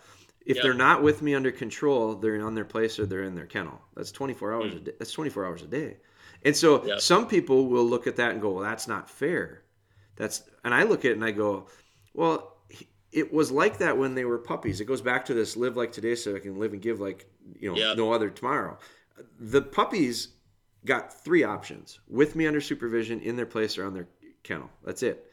And that varies based on lots of things schedule-wise. My older dogs, one's on a bed over there and one's on a bed over here, and they've been there all morning and they're going to be there all day. They have all the freedom in the world. But you know what? Yeah. They understand how to make the right choice. And they understand how to make the right choice and not get into trouble so that they don't have to go in their crates or kennels because they already did that. And I built this expectations and they understand to follow those expectations. And I trust them, and it took time. But now I look at it and I go, well, I can leave the house, no problem with them. So people want that to start out with. Well, that's not realistic because if you put a little kid in a room full of toys and candy and say, don't make a mess, it won't happen because those little kids aren't mature enough and they don't have the right experiences to make the right decisions. And so you can't expect that out of them. It's having realistic expectations as a handler. Interesting, man. I bet you're a great dad, Jeremy. Well, I'm a better dad because of training dogs. I'm sure of it. Wow, exactly. I'm sure of it. But you know what? I'm not perfect. And I will be the first person to say, I'm far from perfect, okay? Like, I will be the first person to say that you guys get to hear these conversations. And I try to model my life around what we're talking about. But I slip up because old Jeremy with the red beard gets a little upset sometimes too. And then all of a sudden I go, and I have to remind myself and go, damn it. Now I just set myself back. Because I didn't practice what I preach. I'm not perfect. I'm not perfect. I'm far from it. I make a whole tons of mistakes, but instead of beating myself up over it, or instead of hiding it, instead of feeling vulnerable at the idea of someone's going to people pick at me all the time. Social media is mean in a lot of spots. I get a ton of support. Don't get me wrong. I get a ton of support, and it keeps me going. It energizes me. It allows me to have a desire to want to do more of it. But I also put up with a lot of shit. I get a lot of stuff where people tell me why I'm doing it wrong. People have called me abusive on dogs. People have called me weak and a pansy type trainer. I've been called Amish trainer because I do it a little more old school. I've been called everything. I've been told I was an idiot. I've been told I don't know shit about training dogs. And it used to really bother me. And it used to really kind of fire me up inside and make me defensive and make me want to explain and debate and all that. And I've realized that is a complete waste of my time. I'm not going to change their mind. You know what? I shouldn't. That's not my job. My job is not to change someone's mind. I've gotten pretty good at the idea of, look, if you don't like what you see, swipe. Or click on the next thing or whatever. Yeah. But like, I'm not going to get sucked into that. But I also have realized that my feelings I'm an emotional guy. I get invested in stuff. I have to work on my feelings to continue to be sensitive, but also understand that I can't take it. If I upset one person out of 100, I focus on the one that I upset versus the 99 that are really happy and want more of that stuff. So I have to I have to separate that and go focus on the 99 and give them more. The 1%, be nice to them. Don't battle with them. Be nice to them and say, hey, I get it, man. You probably haven't figured it out. Good luck to your training. I'll subscribe to your page and watch. You never hear back from them, and so I just feel like we only have so much energy and time in the day, and we have to be really conscious of where we're putting it. And so I take that as a really big compliment when you say, I bet you're a good dad. Because if there's one thing I want to be in life, it's that. I want to be a good husband. I want to be a good dad. But I don't believe you. I don't have enough experience with it, and I'm not good enough at it to necessarily preach about it. Like, I'm not a preacher at all. I do believe in the idea of, like, your actions got to speak a little louder than your words. Like, I see too much lip service out there. I see too much saying but not necessarily doing. I'm a way better communicator by just do your shit and let people see it. And if they want to replicate it and it works for them, great. And if it doesn't, that's okay too. Well, it's tough, man. I mean, number one in being a good dad is just show up. First off, just be there. Show up.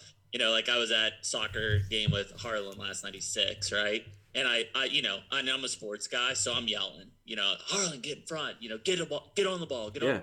But afterwards, I'm supportive of him because he at least tries. Like, he's there, he shows up, and I have to hold myself accountable. Like, I don't want to miss, or I try not to miss any games. Like, I may miss a practice or something. Try not to miss any games, even though I'm busy, because at least if I show up, it's better than most. Yeah, you're invested in it, man. And I think that the idea of, like, I'm a big believer in balance in everything we do, and so I think there's a place for correction when things.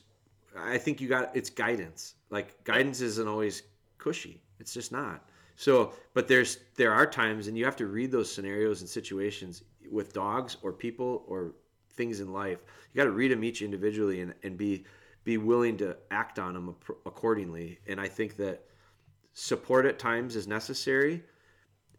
I'm not a treat trainer, I'm not a treat trainer. I use kibble a little bit to influence, and early on especially, but I don't consider myself. So someone will probably listen to this and say, "You are a treat trainer. You just said it. You use kibble." Yes, I am. Then I am a treat trainer. If that's what I don't want to do is I don't want to be defined as a trainer by a style. I don't want to be thrown in a bucket of, you're a treat trainer, you're a force trainer, you're a this, you're a that, I'm me. And some days I have to do this, and some days I have to do that. And I don't want to fall into the idea of, I can't do things because I'm this type of trainer. I can't do that because I'm this. We start to, like, believe ourselves. Well, this type. I have to do it that way. Beings, like, we're literally different things every hour of the day, depending on how much sleep we've had, how much what we've gotten to eat, what their circumstances are. Like, we're dynamic individuals, and I think social media, or any kind of, like, text statement about or to somebody is often perceived or put out there as, like, so black and white. It's like you said, you're this or you're that. Right.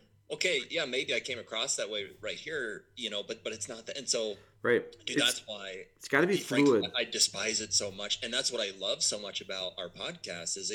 All podcasts, it gives us the freedom to have long form conversation. And even though from the beginning to the end of this podcast, I'll be hungrier at the end of it than I was. Like, we're gonna develop, and we'll get to get more comfortable as we're talking through things. But, like, at least we have an opportunity, and if people watch the whole thing, I think you get a pretty good perception of our attitude towards things, or our hearts for things, and for sure why we feel the way we do. I would assume, Jeremy, just because of your style of putting out information, right? And I guess I related to you bring up tree training. I've heard it in uses that it seems to work well, and other uses it doesn't, but it very much seems to be dog specific. And because of the way that you put information out there, you almost can't be dog specific, right? Because you're giving us the tools to train, but you don't necessarily know my dog. Right. You haven't experienced his behavior and how he does things. So, I feel like people can probably be quick to judge and be like, oh, you are or you aren't a treat trainer, and this is why that won't work. But I mean, you're trying to cover a large plethora of dog types and behaviors. Yeah. And specifically on treat training works. It does. It totally works. It's fast. It's impressive. It makes people feel good. There's all sorts of good things about treat training. I just personally look at it and go, I think there's some negatives to it that aren't worth the positive. I think it's a little bit it's bribery. We're literally bribing. Like I could raise my kids, and I'm not going to tell anybody how to raise their kids, and I'm not going to tell you how to raise your dogs. I'm going to tell you how I do it and what works best for me. I could get my daughter Lillian to do a lot of stuff if I gave her a candy cane for everything she did right. Like she'd be very motivated to do things because she's getting candy canes. But as soon as the candy canes stop, she's not. I don't believe that the habit of right or wrong is going to be ingrained in her deeply enough that she's going to make the decisions. Man. Yeah, I agree. Because you've taken that incentive completely away. Versus like you were kind of on the edge of convincing her that this was the right thing to do regardless of what she was given. Right. So that's a specific, there's unintended consequences that come from everything. And that's just one specific when it comes to treats. I know you can train dogs with collars, shock collars. I know you can. I don't do it. I don't believe in it. It doesn't fit my personality. It doesn't fit my dogs. I don't think it's necessary. Where the issues come up is when people say you have to train to get your dog to do this, or you have to use a collar to do this. No, I don't think so. And so can you? Sure. Does it create underlying issues that I think are going to become a little bit of a thorn in your side? I think so. But I'm not going to spend my time trying to convince a treat trainer to not treat train, and I'm not going to convince a collar trainer to not use the collar. That's not. It's not productive. I'll give you an example of my. I'm with you on the treat train. I think everything you guys said is exactly right.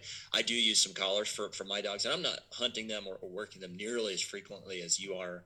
Frankly, I did it out of concern for their safety. When they would run away, I wanted to have a way to control them. Sure. But just like the treats, you remove the treat, and where's their motivation to do it? When I take their collar off, or I don't put their collar off, they're smart enough to know, what's their motivation to obey now that that's not on. No doubt about it, man. There's issues that come up with all those techniques. There's issues that come up with my techniques as well. And so we adjust to it. But I do think it comes back to, you always have to, it's a general question that's asked. What's the perfect dog for this? What's the perfect dog for that? What's the best dog for this? What's the best thing for that? It's a combination of matching up styles, training style, hunting style, and lifestyles all have to align. And there's those components are parts of that puzzle. The dogs, the techniques, the comfort level, your understanding of those techniques, like those are all just, I'll give you a good example of it, and I've got no problem. We've had a big issue with our Catahoula. If he sees another dog or an animal on the television, he loses his shit. Aggressive, loses his shit to the point where, if I don't give him a firm, hey, and cut him off, he'll go. So what happens is typically I'll be like, all right, enough of this shit, go to your bed, right? But at one point in time, to get him to go to his bed without me having to drag his ass to it, I would give him a treat to get in his bed. Now those two have intersected to where it's okay, he's mad at the TV. I say go to bed. He thinks he's getting a treat, so he'll now go at the TV more because he knows if he goes to his bed, he gets a treat. And so now you're in this weird jam where it's no, listen, man, I'm not reinforcing your bad behavior. Right. You're not going to just sound off something and think you're going to bed so you can get a treat. Right. And I don't think a lot of people think about that with their dog, but you got to analyze those situations because you end up in a weird position pretty quickly. Well, here's even another layer that maybe you haven't considered is by sending them to bed as a punishment, they will learn to view that as a negative. Absolutely. And it shouldn't necessarily be Jeremy's dogs are happy to lay on their beds because they have a good experience with it. They were never thrown in there and I'm definitely guilty of that. Bad dog, you got into the trash and I throw them in the crate because that's I could deal with them that way. Concealment. And then afterwards, if I don't count to three, like Jeremy said, it's I realize man, I just associated this thing that I want the dog to enjoy with bad. Yeah. Right. Yeah. Right. Yeah. I think you got to look at like the dogs, everything is connected. And so you have to understand like just that clip. What's that? I was told if you got that clip, everything is connected. Yeah. Well, I'm sorry. I'm just poking fun. I look at your example with the dog that's barking at the TV. So that's the symptom. That's the thing that's wrong. Like, yeah. And then there's an action that takes place after it, and that action was kind of connected to the idea of reward because you train the dog to go to the bed and get the reward and all that stuff. So like we're really mixing stuff up there. And I look at it and I go, so how do you work on that? So I think when we have issues, we take steps. We have to take a step back physically and look at the whole big picture. What happened prior to? That's probably what's that's what's triggering this whole thing. What happens during and after is end results that I don't want to necessarily focus on that as much as I want to do treatment prior to, I don't like treating symptoms. I like curing the illness. So so you got to cure the illness. So you look at it and you go, okay, I know what's going to trigger this dog. The dog, it's an animal coming on the TV, and I know what's going to happen because I've seen it happen long enough. I've caught on to it. The undesirable behavior, barks, throws a little fit at the TV. I don't like that. So what do I do from a trainer's perspective is I say, okay, I know what triggers it. I know what the behavior is. How can I anticipate it coming, and how do I address it in a timely manner that's going to actually correct the issue? Your issue of kenneling them up or putting them on the bed after the place, it's too late. It's already, you missed the trigger.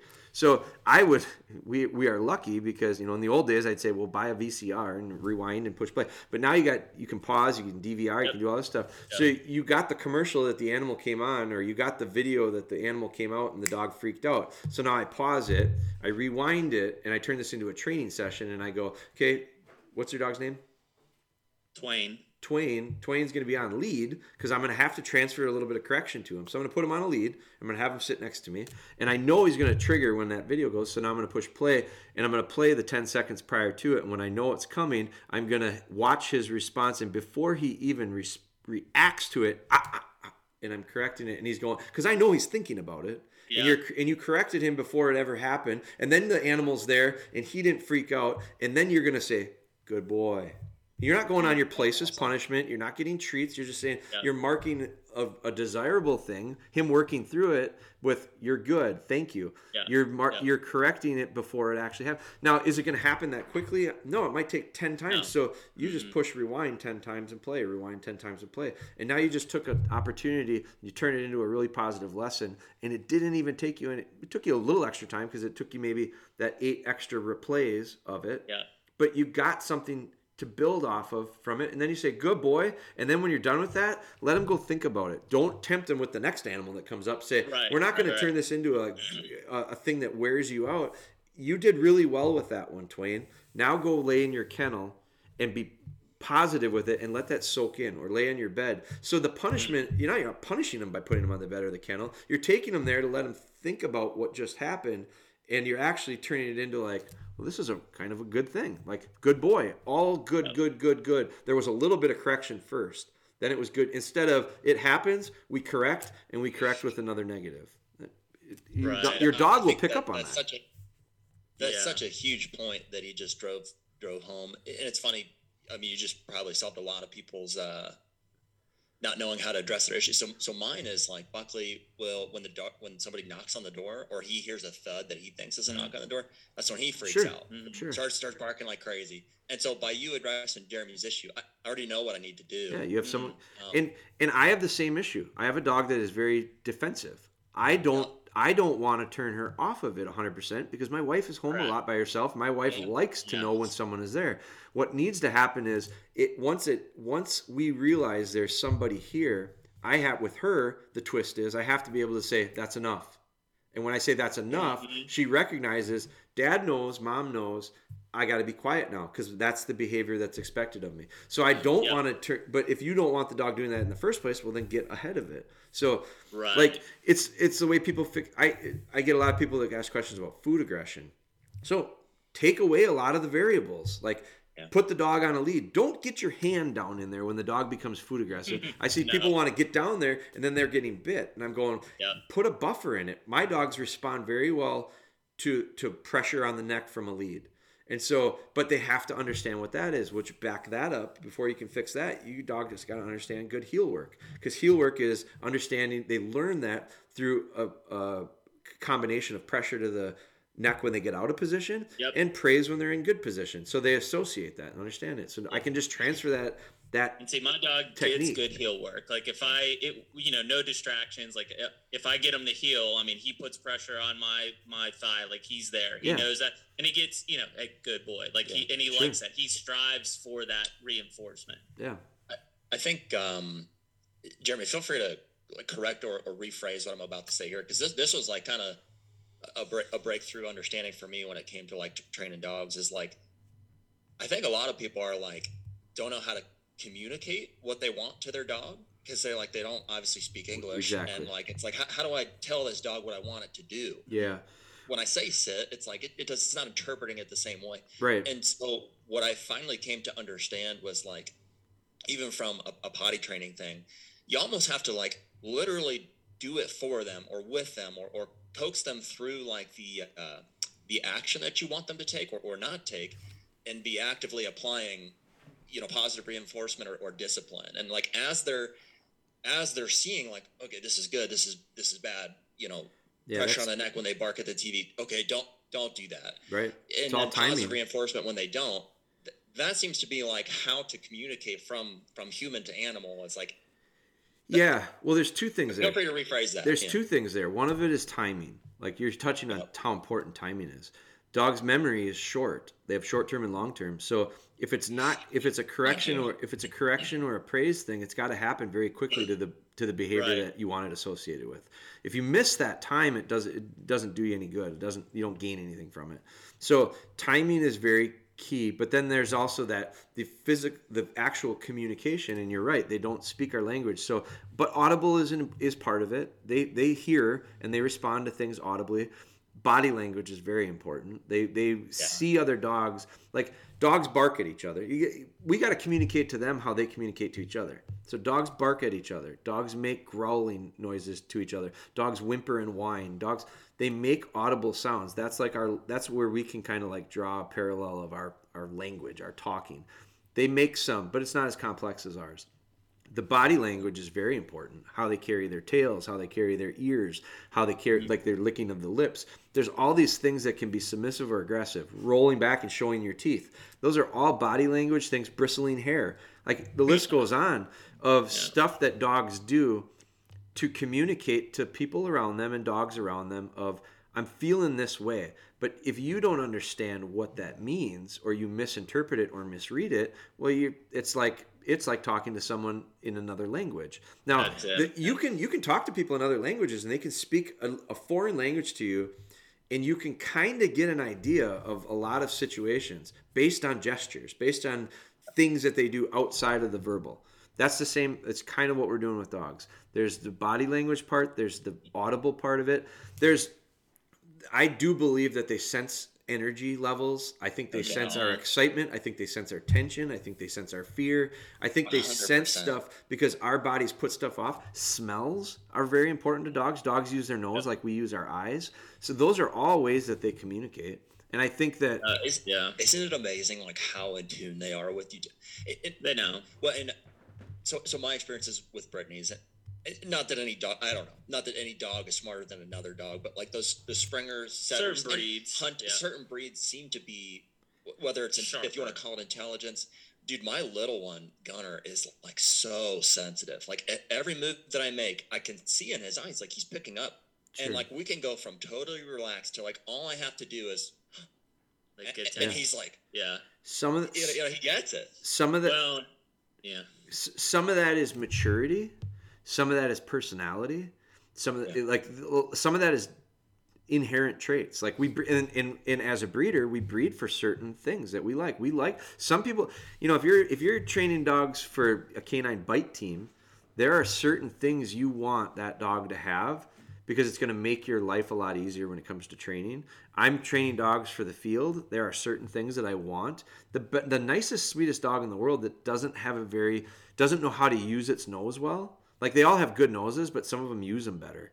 And so the dogs that have the best noses, the best natural game finding ability, they really rank highly in my list of boxes to check. So I'm looking at certain things. Dogs that have very natural retrieve, for me, that ticks a box pretty high. Like, I want dogs that have that. Nice mouths are very, very important to me. Because when it comes to the training part, I don't have to train that part. Like, if they have it, we don't have to build it. If they have it, we just shape it. And so all sorts of stuff like that. It's important to realize, again, that's just some of the variables that are involved with this. And so when you start thinking about, now, one thing I do want to make a point, because I thought of it a little while ago when we were talking, and I apologize for going so long here, but one of the things that I think is important to make a point of to listeners is, I don't want someone to listen to this and come away from it going, this is so complex. This is so confusing and so much and so overwhelming. Because yes, it is, but we're putting a bunch of shit we're at 1 hour and 50 minutes on my clock right now. We put a whole bunch of stuff in this bucket, and that's not the way we should do it. You shouldn't take it all in one podcast. So yes, there's a whole bunch, and we're touching on lots of stuff, but I want to make sure that people realize training dogs is simple. The more simple we make it, the better it is. So, like, you have to understand big picture stuff on a macro level. You also have to understand how important and how influential the micro level is to reach the macro. So, yeah, you got to break it down, but it's nothing. Whoever's listening to this that goes, bullshit, that's super complicated, which all the stuff you just went through. I want you to think about what you do for a living. And I don't care if you're a NASA person or you're a person that sweeps the gym floor. Like, it doesn't matter. There are a lot of levels of complication to what it is you're doing, because the best gym floor sweepers have the best chemicals. They mix them the right way. They do it with certain humidity. They do certain things. They keep temperature at a certain level to keep the floor at its tacking. Like, that's just sweeping the floor. But the best ones don't just sweep the floor.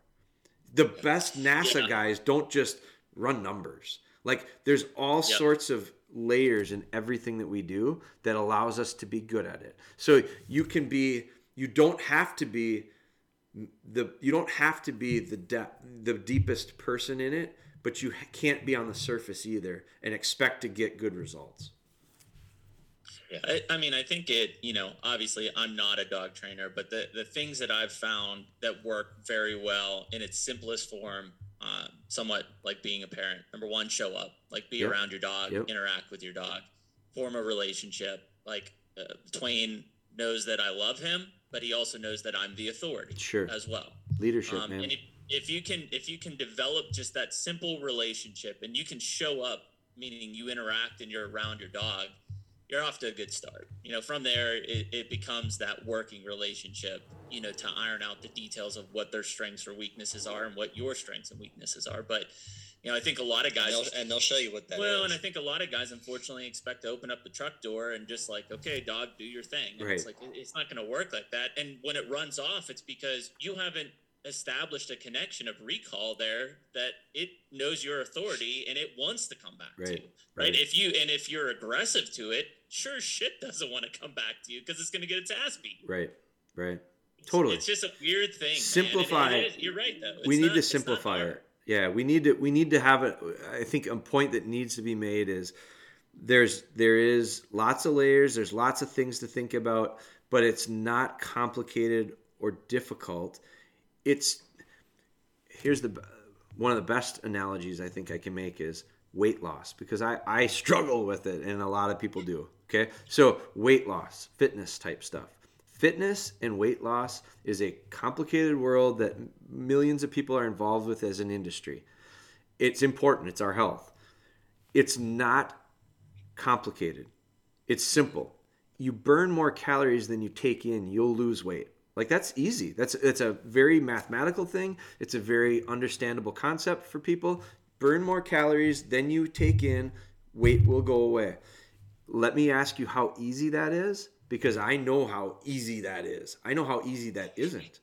And so there's all sorts of challenges that make it very difficult, but it's not complicated.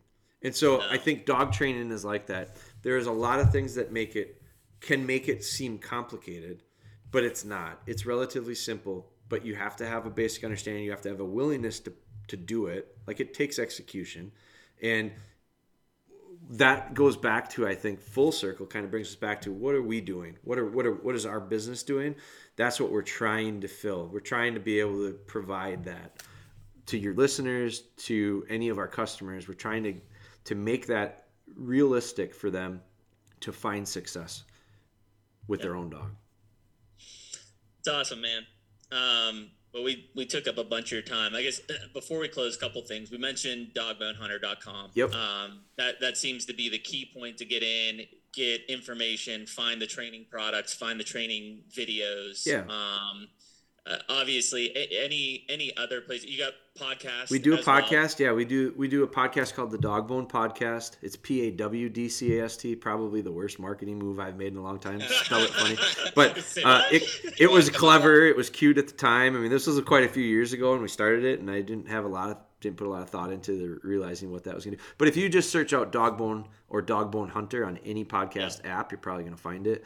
Googling Dogbone Hunter or Dogbone will probably get you to us. Dogbone is a little more generic, and you might get some other stuff. But Dogbone Hunter is going to get you our social platforms, which is, Facebook and Instagram is where we put a lot of time into. TikTok is something that we're putting a lot of effort into. It's new, and I don't use the TikTok. Well, I'm a little bit of a dinosaur, but I'll tell you, I think that we don't jump on social media stuff very quickly, because it is a lot of work, and I kind of let it kind of dictate what's going to stick around and what's going to go away. And I do think that TikTok is different, and Instagram is different than Facebook. TikTok is different than Instagram. They have a lot of similarities, but it's just a different way of people consuming stuff, and I get that. YouTube for us is a big thing that we've put effort into in the last year. It's another way, it's another platform, it's another option to share things differently. I get that people consume stuff differently, and so that's what forced me to say and build this incredible team that we have. Their input and my combination of being able to provide them with the content part of it, what it does is it allows us to hopefully be accessible to lots of different people. So Dogbone Hunter is the easiest way probably to find it. Cool.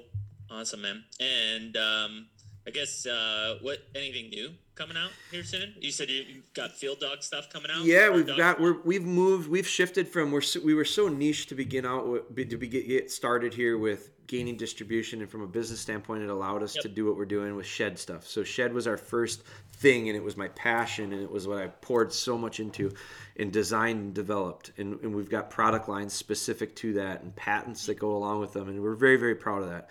Then we do, from there, it was logical for me. I was training shed dogs for clients, and they asked if we could track with those same dogs. So I started training tracking dogs out of that, and I needed stuff to do it. And so we put together products that allow the tools and then the information to go along with it and support it. So we went from shed training to tracking products.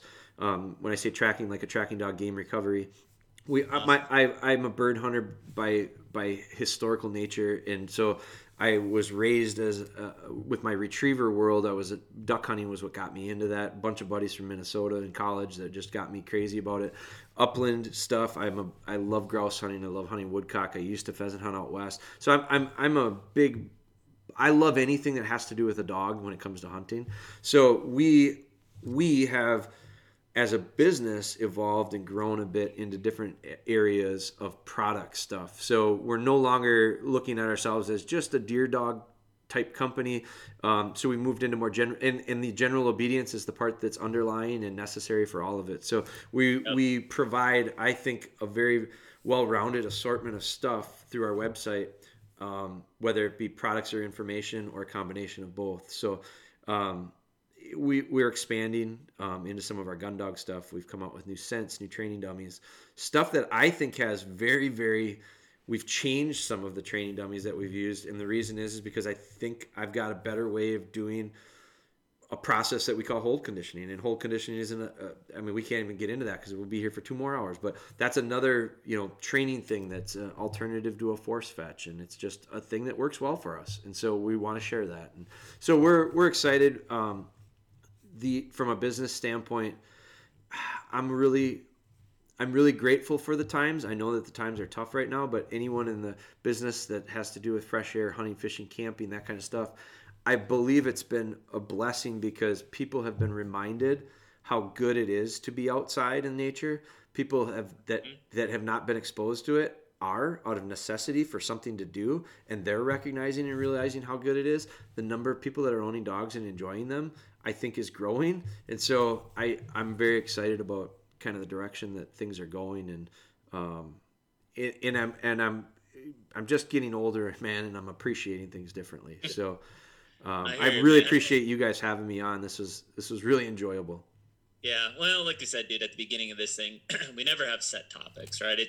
You never know where these conversations are going to go, but ultimately for Jared and I, and we keep kind of beating this dead horse, but part of why we have this podcast is really understanding why people do what they do, you know, and yeah, it all is around a hunting aspect of it, but it's that, we got one life to live at its fullest, right? And so to really continue to hone in and get guests on like you that, you truly have a passion for what you're doing and there is a mission to it. It seems crazy, or maybe it seems dumb just making the statement as a broad blanket, but like, I don't know how people kind of get in and are functioning in life without a mission to it. Right. And that could be, just to be a good dad, or it could be to have faith, or it could be to have all of these things inclusive. But like, man, you got to wake up in the morning and say, cool, here's what I want to do. It's purpose. This is my goal in life. Yeah. It's this purpose that drives you. And I think that, hopefully as we continue to dive into these podcasts deeper and deeper, and we appreciate you being on and really sharing your passion for this area around dogs and shed hunting and everything that goes into it. I think that we start to see, people have different reasons for doing things that still all is in the same bucket, which is all of us as outdoorsmen or women, right? We love it for a single reason, but there's different ways and portals to get into it. Yeah. I've been motivated and inspired by countless people in my life, and I've been influenced in a positive way by many. And I don't. If I can help one person, it's worth it, because there's a lot of people that have helped me. So I think that we have to, there's so much opportunity. There's so many good things that don't always get talked about. And I think that's why I love this conversation, because it wasn't so specific dog, but it was always on the fringes of it. And I just feel like if people listening to this can take anything away from it, I want to help anyone that is out there that's looking for that, because there's a lot of people out there that have helped me. And I feel like it's this kind of, man, I know the impact that has had on me. And I if I can help anybody, it's so worth it. And so you're right, man. We've got a lot of, I understand there's tough stuff out there, but there's so much good, and we gotta remember that, focus on it, and move towards it. That's all. I mean, ultimately, rule of thumb, if the person likes and loves dogs and the dogs respect them back, that's a person I trust. For sure, man. It is. Words to live by. Yeah. Cat person? I don't know. Maybe. We're on the fence. Up in the air if you got a bunch of cats with you. Yeah. Well, easy now. We don't want to ruffle feathers at the end here. We've done a nice job. Oh, shit, man. Well, listen, dude, we appreciate your time this morning. Everybody can go and check out your stuff on the Dogbone Hunter side and check out the podcast as well. Perfect. And, yeah, man, as always, we appreciate having just a good conversation. Thank you, fellas. I appreciate it. I enjoyed it. All right, brother. Have a good day. Yep, Thanks, we'll man. talk to you.